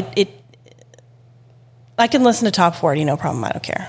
But, listening to jazz or listening to bands that I actually enjoy, I just get too emotional. Music is a very emotional experience for me. Does it take you away to the space of your dad? Yeah, it does. And it's not always even about him. It's just I feel... Like you're not allowed to enjoy something? No. I just feel it deeply. And I can't explain it other than that. If I put something on and I can switch, my mood can switch very quickly if I'm listening to something that, like if I'm having a great day, and even if it's music that I really like that is also upbeat, it affects me so. I don't want to leave here yet. Because music music saved my life before I had a spiritual breakthrough. Okay. Yeah. Music is everything. Yeah. And I feel music very deeply. Yeah. I don't want to leave this yet. Yeah. Can we camp out here a little bit more? Like, can you try to explore? Yeah, it's bizarre. Like, can you try your best not to fly over this one with a high speed jet? Let's jump in here, and can you unpack that a little bit? Do you even know how to? Like, have you figured that out yet? Well, I just know that growing up in our house, my house, music was very, very. It was hugely important, and not in a way where it was like intentionally putting on certain records or whatever. My parents just listened to whatever they wanted, and it just became a part of my childhood. So I know lots of music. My dad listened to everything from Gregorian chants to George Gershwin and the Beatles and Simon and Garfunkel, like all over the place, right? Good for you. Lucky you, man. That's a rich childhood. Yes, we listened to lots. I love it. And I want to be able to provide that experience to my children. But personally, I find listening to music so hard. And I think a lot of it, for me, I know living in nostalgia, and that was a big thing for my dad too, I can get really nostalgic, and I can get very emotional as a result of that nostalgia. So it's a protective thing. Totally, and of course it is. Absolutely, 1,000%. Now, does the nostalgia always take you back to Dad? Yeah, and not necessarily, I would say, my childhood, but a big part of that was my dad. Was my mom too. My mom was putting on. She was the one listened to. I'm trying to think. James Taylor, huge, right? My mom listened to James Taylor all the time. So why would you not want to go back there? It just takes me back to my childhood. And is it distracting and pull you away from your responsibilities? Yeah, it's absolutely distracting. Okay. And like I can think of like Katie Lang songs my dad listened to all the time. I don't know if you've ever seen "Oh Brother, Where Art Thou?" Oh yeah. That soundtrack is, I know every song. And Katie Lang has the perfect vibrato. Yeah, we love Katie Lang. What's your favorite Katie Lang song? Okay. I'm trying to think. So I was in grade 6 when I first saw her, and I couldn't make heads and tails of this because I knew she sounded like a woman. Yes, but she had this androgynous vibe. Yes. No one was doing that. Yeah, nobody. And I was like, who is this person? Yeah. But I knew I was witnessing something very unique. Yeah. And then that was it. The rest is history. And I'm like, because I'm a stickler with music and vibrato, I'm highly critical. And I'm like, totally. That performer Yeah. has the perfect vibrato. Yeah, my dad loved Katie Lang, and I'm sure he would have something to say about that. I feel like I would love to chat with your dad. Yeah. He would have a lot to say. Yeah. All right. Near the end, so I will just say this one thing about my dad. Near the end there, because he was working at this recording arts school, a lot of the students there were production students, so they were working, it was the studio side of things. And he was trying to expand his knowledge into like hip hop and, electric music. And he really started to dive into Kendrick Lamar. And I have his Kendrick Lamar CD still because he loved it. He knew all the. Damn, that's impressive, man. Yeah. God bless him. Yeah, he had a very wide. That's I wouldn't say it's courage. That is like he did everything. Absolute refusal to collect dust creatively. Yeah. Oh yeah. That's huge. God, my dad would never. Good job, Carl. That's awesome. Yeah. Where do you want to go from here? What do you mean? Well, no. Existentially. Yeah, where are we? I don't know. I mean, I feel like this is actually part of the process, though. Is now we're kind of migrating into like personal stories, and I think that's okay. Is there any data points that you think is relevant and important to touch on before we go too far afield with other stuff? I mean, I think that this is just a perfect example of being able to just live, naturally moving into this conversation and exchanging memories, and my just talking about my dad easily. This is an example of we just live with grief, right? And this is one of the reasons. But it can feel like this, though. It can, yeah. That's huge. Yeah.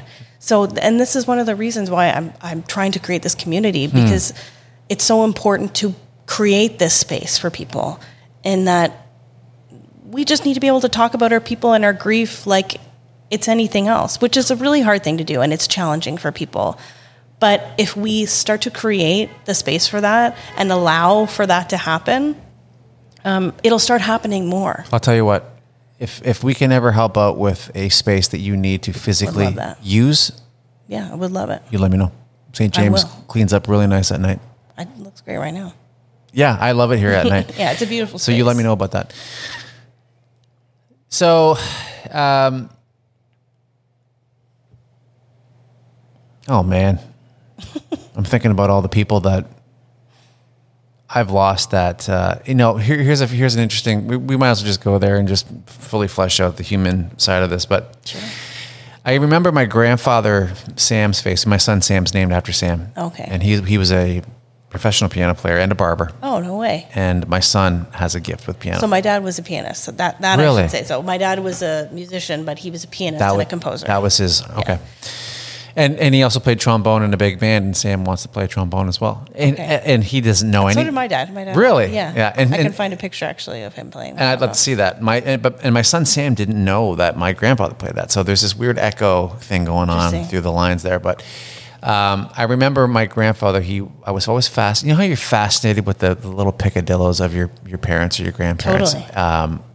My grandfather could furrow his brow, and I'd be fascinated at the consistent lines, the lumpy lines on his, and I'd make him do it, and I'd touch it and pull it, and then he'd people, man. Yeah, and then he'd squeeze, his eyes together, and I'm like, oh my God, and I remember I was fascinated with my grandmother's best friend's feet. I don't know why, but those weird things, right? But so totally, in the last year and a half, I've dropped about close to 200 pounds. Wow.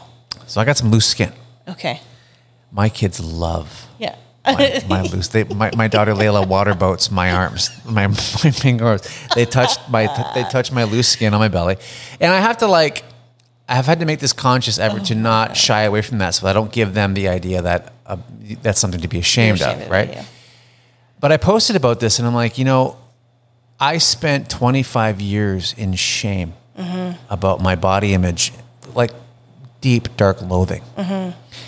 But now on the other side of it, I watch my children find joy. Yeah, isn't that nice? And warmth and solace in daddy's loose skin. Yeah. But to them, they don't know the price I paid for that. No. All they know is that it's indicative of a part of dad. Yeah. And they love it. And they don't want me to do the surgery to lose it. No.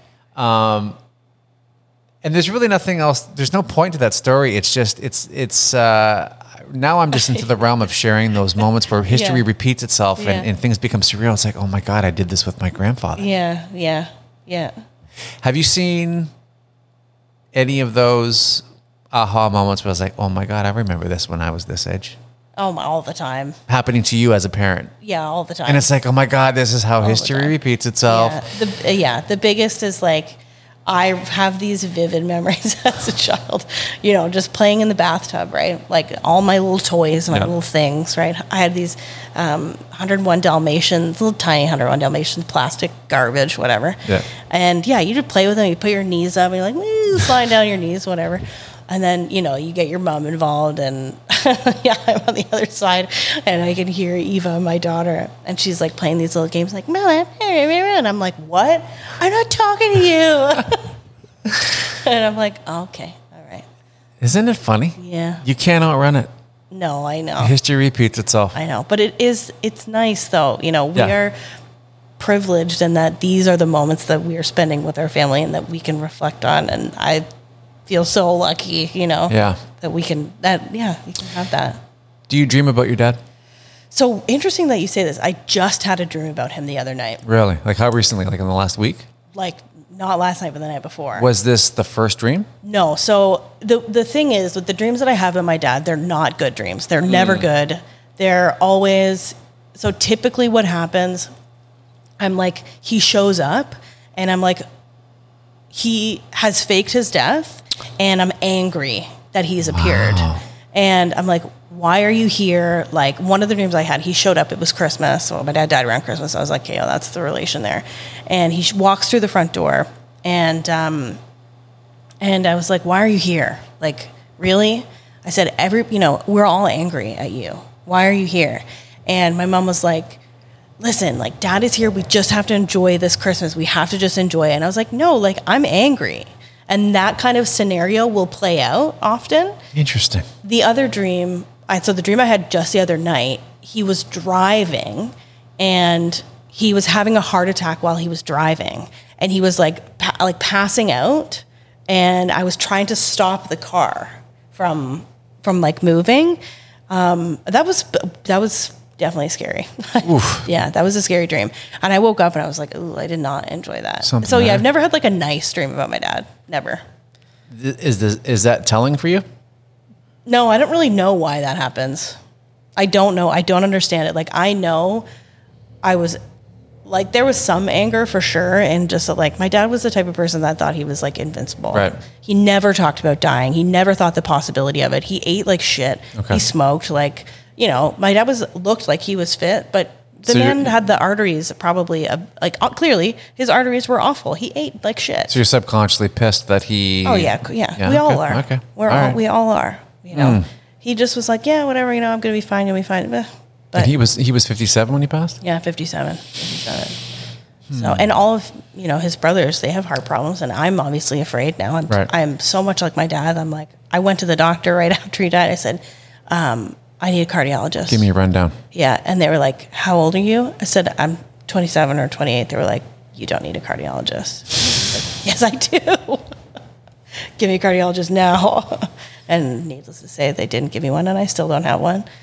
But you get worried, So there was one thing I did want to say about that I wanted to come back to. So a really interesting thing about... So Greek Orthodox funerals are a very huge production. They're massive, and they last a long time, and they're always open casket. And one of the rituals that they do is they put things inside the casket so that they can give these items to people in heaven when they get there. Huh. So I don't know if you remember me saying at the beginning when I bought my dad those Seinfeld socks. Yes. So... my dad did have a visitation, and it was open casket. I did not go. Oof. I said, no, thank you. I'm not going to that. My mom went, and my mom's, I don't know if my mom's family went, but it was for my dad's brothers. So my dad's brothers went, and I gave my mom the socks. And I said, give these to Dad. I love it. So he can have them. I love it. And he can get them wherever he ends up. I did the same thing with my grandmother. I was like, I need to give her a note, and I found a Post-it note, and she used to always say to me, "You and me all the way, Rocky." Oh, that's really sweet. So I wrote that, and I put it, in there with her. Yeah. Because I'm a pack rat, and then I cut out her name and birth date after her funeral card, and I put it underneath my electronic patch of my Les Paul guitar. Yeah. Who I actually sold to my friend who passed away. Oh, and I saw that guitar was flanking his casket. Oh, yeah. It's very bizarre to see all these different moments of your life with their life. And, yeah, no kidding. But, interesting story. So my purview is, I grew up with a Christian purview in my life, and there was always somebody at one point or another in my family that was doing it. And at 24, I ended up finding a church and, still have my faith and all that. And, my grandfather was always kind of agnostic and bordering on atheist. Okay. And he had dementia / Parkinson's, and I went to go see him. And my mom said, "Honey, I think Grandpa's going to go soon, and can you just pray with him?" Mm-hmm. And this is where our roads will diverge. But again, you've paid a hefty price with sharing your story with me, so I'm going to share some of mine with you. Yeah, of course. So we went, and my grandfather was huddled over like a pretzel. He couldn't eat. He was not himself. He was pale. He looked emaciated. He was hunched over. Yeah. We brought some guitars. We played some music, some worship music, and he started to kind of come upright, and color was coming into his face. And I asked my friend, Sherry, who is actually the sister of the young man that died. She did a lot of prayer times with dying people. She had a cleaning company, and she met so many people, and they loved her, and they're like, "I'm dying. Will you pray with me?" Interesting. And I said, "My grandfather's nonverbal. How do you pray for someone who can't speak?" Mm-hmm. She goes, "Ask him to squeeze your hand." So I came up to him and said, "Grandpa, do you want me to pray with you?" Mm-hmm. So here's where it gets interesting. He would never really look at you. Okay. And as soon as I asked him if he wanted to pray with me, he locked eyes with me with such intensity. Mm-hmm. I'm like, someone's home in there. Oh, yeah. I said, "Grandpa, I want you to agree with me. If you agree with me, I want you to squeeze my hand twice. And if you don't agree with me, squeeze it once." Mm-hmm. And so I walked him through, the whole salvation thing. And I said, "Do you want to pray? Do you want to And he gripped my hand in agreement with, the spiritual things that my family believes in for 10 minutes straight. Like, he had the strength of a 40-year-old man. We walked out of there, and I said to my mom, I'm like, he's going to be gone within the next week, just so you know. Yeah. 5 days later, I had a dream where I was walking out of, it was like a black and white James Bondy kind of scene. Okay. It was like a landscape scene, and I was walking out of the ocean with him, and he was young and buff, like when he was, 35. Okay. Full head of hair, muscles. He had varicose veins in his older years, and I looked down, and we were coming out of the water, and the water was glistening, and I looked down at his, I'm like, Grandpa, look at your legs, they look great. And he was like, I know. And it was a happy moment. Yeah. And I woke up from that dream, and an hour later, I got a call and found out that he had died the same time that morning that I had that dream. And so I had this like incredible send off with him, and I dreamt about him, and I had this closure, really nice. and I was like, wow. Yeah, that's beautiful. I don't know. I mean, I don't really have a point to it. It was just like I think the point is that when you're in an impossible situation, when you're looking death in the face, and you muster enough courage to look back at it into its eyes and lean into it and go there with them. It's actually an incredibly powerful thing. It really is. And I'm so grateful I had that opportunity, and I'm so grateful that I had a dream to kind of let me, as a receipt of payment, going, it worked. Yeah.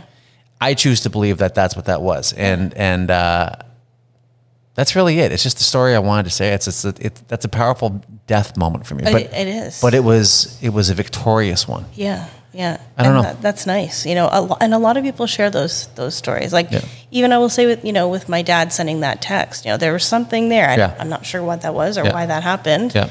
But he was letting us know, everything's fine. I'm okay. And I love you. And I was like, Did something, were you remarked by that in the real time? Yeah, absolutely. Oh yeah. But again, that also comes from like my fear, right?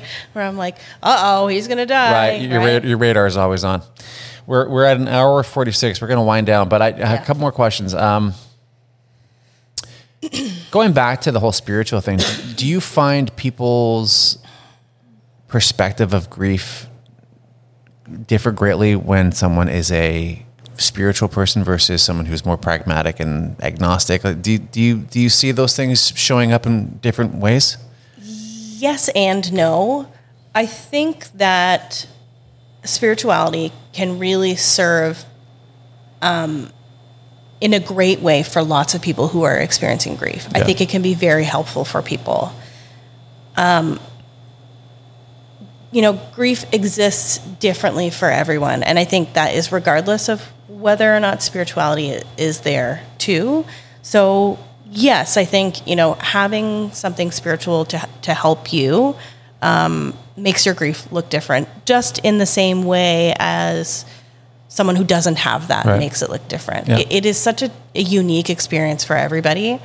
Would you put one over the other, or do you think people can find success either way? I don't think so. I think that's interesting. I had this woman reach out to me. She said, and she was religious. I don't know in what capacity, but she said, I don't know how, or she said, I feel badly for people who don't have God to help them get through their losses. Right. How do they do that? Like, I don't know how they would.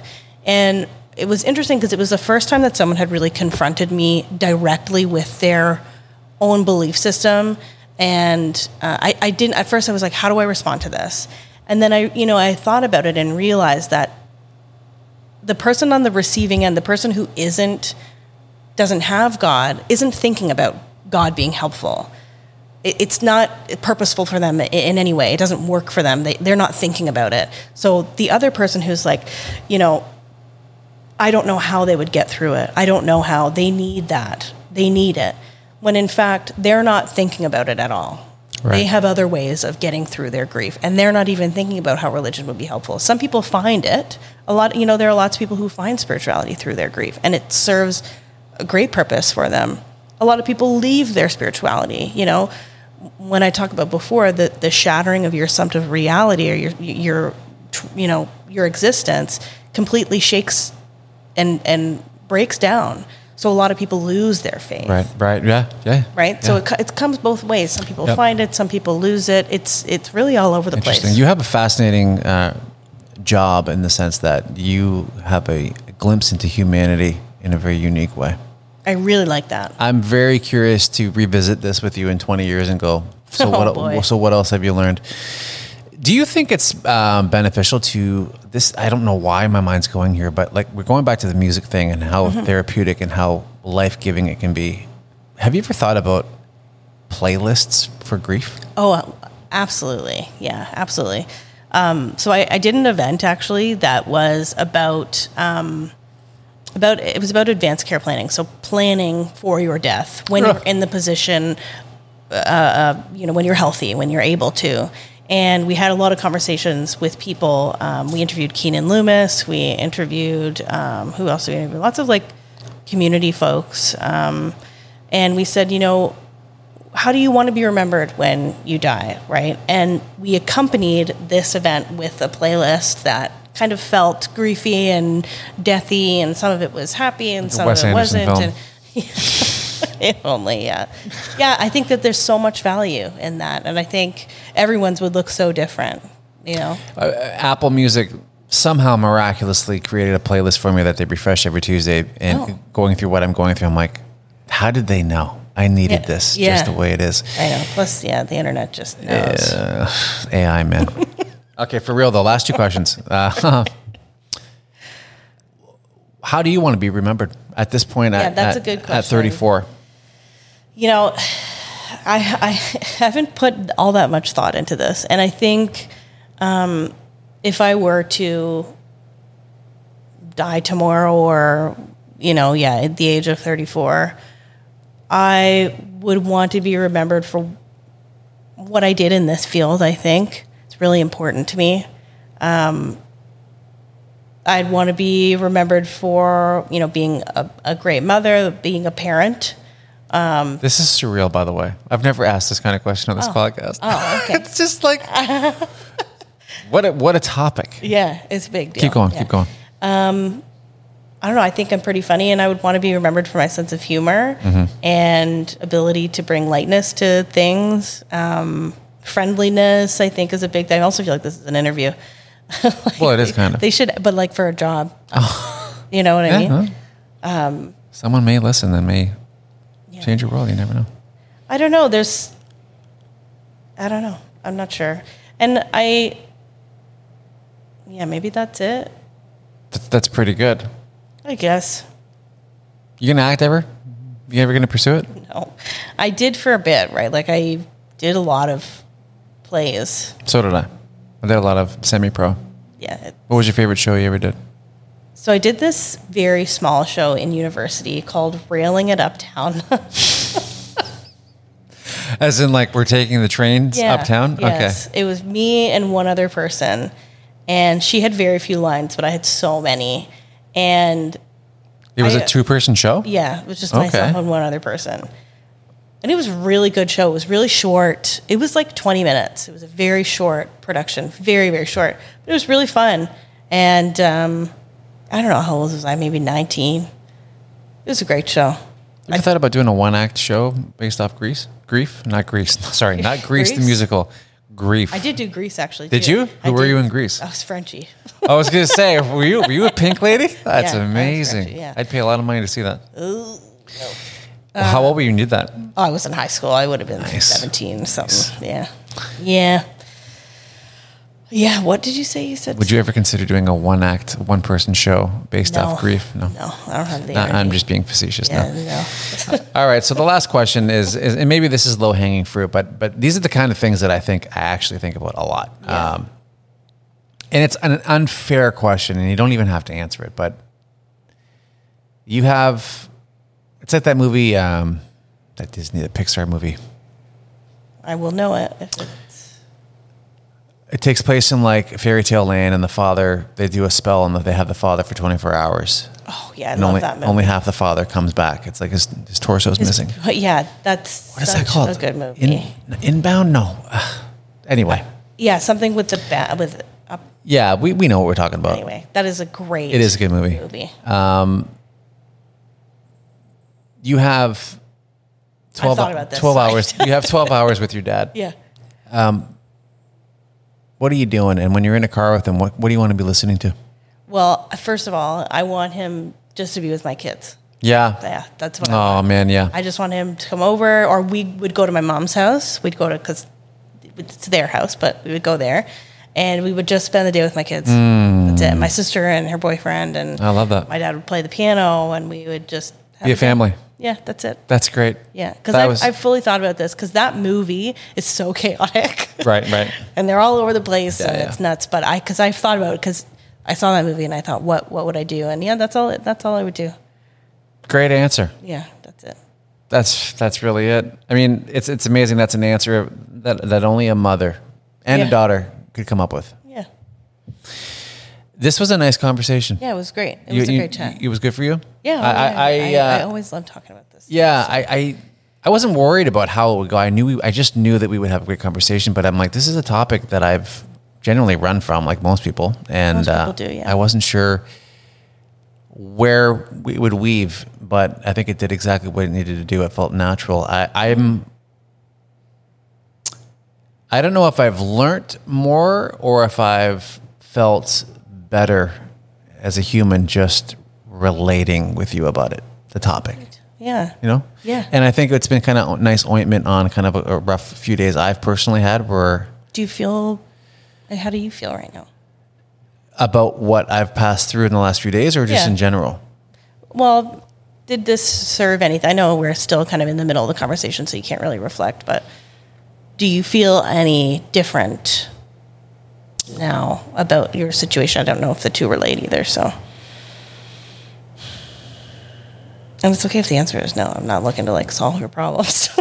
This is just Get out of my head, Annie. Maybe the answer is no. Here's what I do know. It's a father issue. Okay. I actually don't know anything. What I'm concerned about is that the way things are going, I'm concerned about the ratio of guilt to grief and how much the accounting is going to scare me of lost time. Yeah. I feel like I have enough of a rapport with you that over time and enough couple of glasses of wine and belly full of pasta at my home, I haven't invited you guys over for dinner, that this is a topic I would happily talk with you about. Yeah. But this is actually really fresh, and out of respect for him, I can't even really get into it. But that's okay. But as a son, as a father, it's one of those things where you think you're gaining ground, and you realize the ground you've taken is actually not really there. Yeah. And you're in a situation where it's one step forward, possibly 5 steps back. Yeah. And I'm aware of time. And I don't know.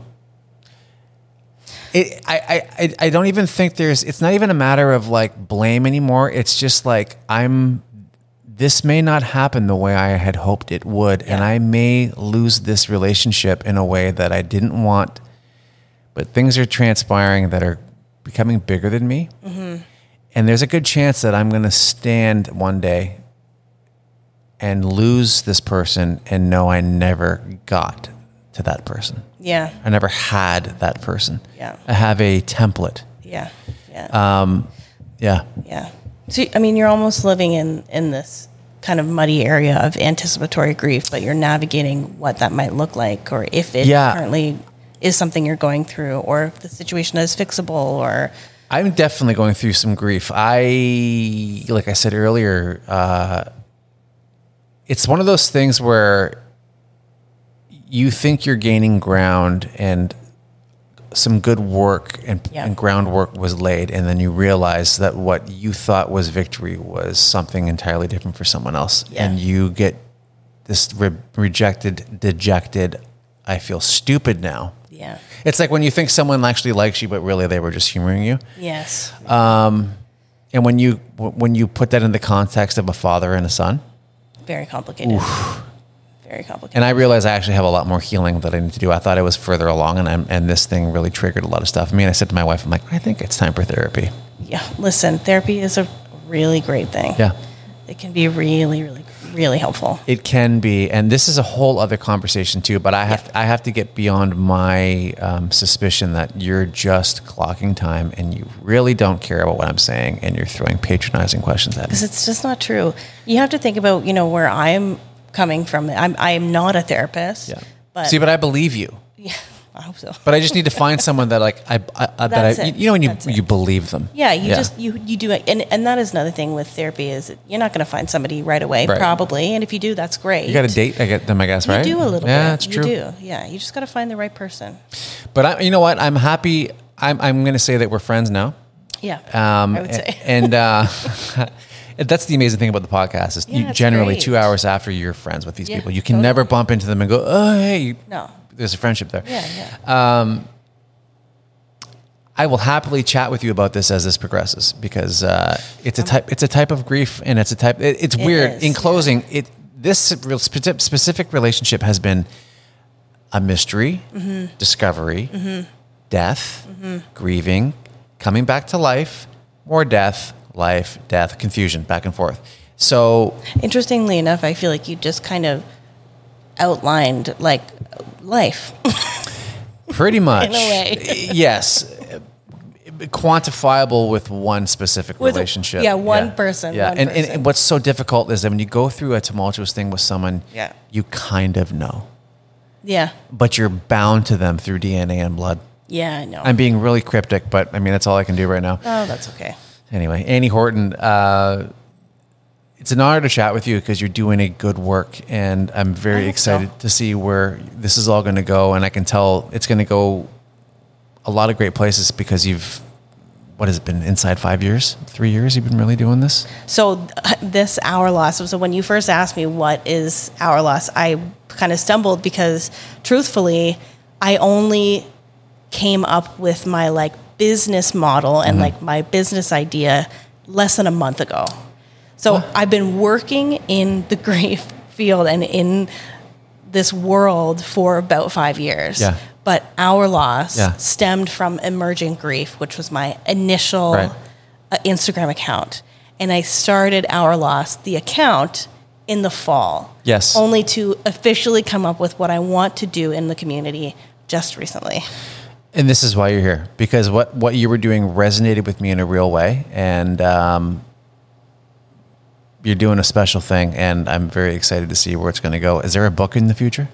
I've thought about it, but right now, no. Is there a podcast in the future? I don't know. Come on. I don't know. My focus really right now is, and I've had to really focus because when you have these ideas, it's so easy to go crazy and be like, I'm going to write a book. I'm going to change the world. I'm going to do blah, blah, blah. Small bites. But what I know my focus is creating a community, is creating the spaces for these conversations to happen every day. I love it. Because it doesn't exist right now. So that is my focus. I want to bring people together. Well done. We'll see what happens. Where did we find you on socials and such? So my Instagram account is our.loss, and my website is ourlossgrief.ca. Okay. And on my website, there's a whole bunch of stuff. There is a big resource page that you can send to people. I made it really comprehensive that if you're somebody you know is grieving, you can just copy the URL, send it, and there's a whole bunch of stuff there. Amazing. Ay, ay, ay. Yeah. Are you extra tired now?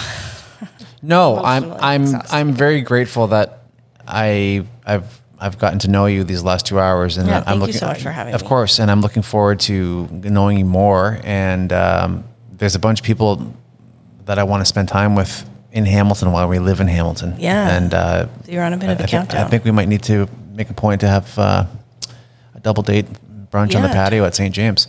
Definitely. Annie from Our Loss, thank you so much for your generosity of time and what you're doing. Mad respect for you. Everyone listening, thank you for being a part of this conversation. I'm humbled by every one of you guys, and we will see you again on the other side. Take care of yourselves. Bye-bye.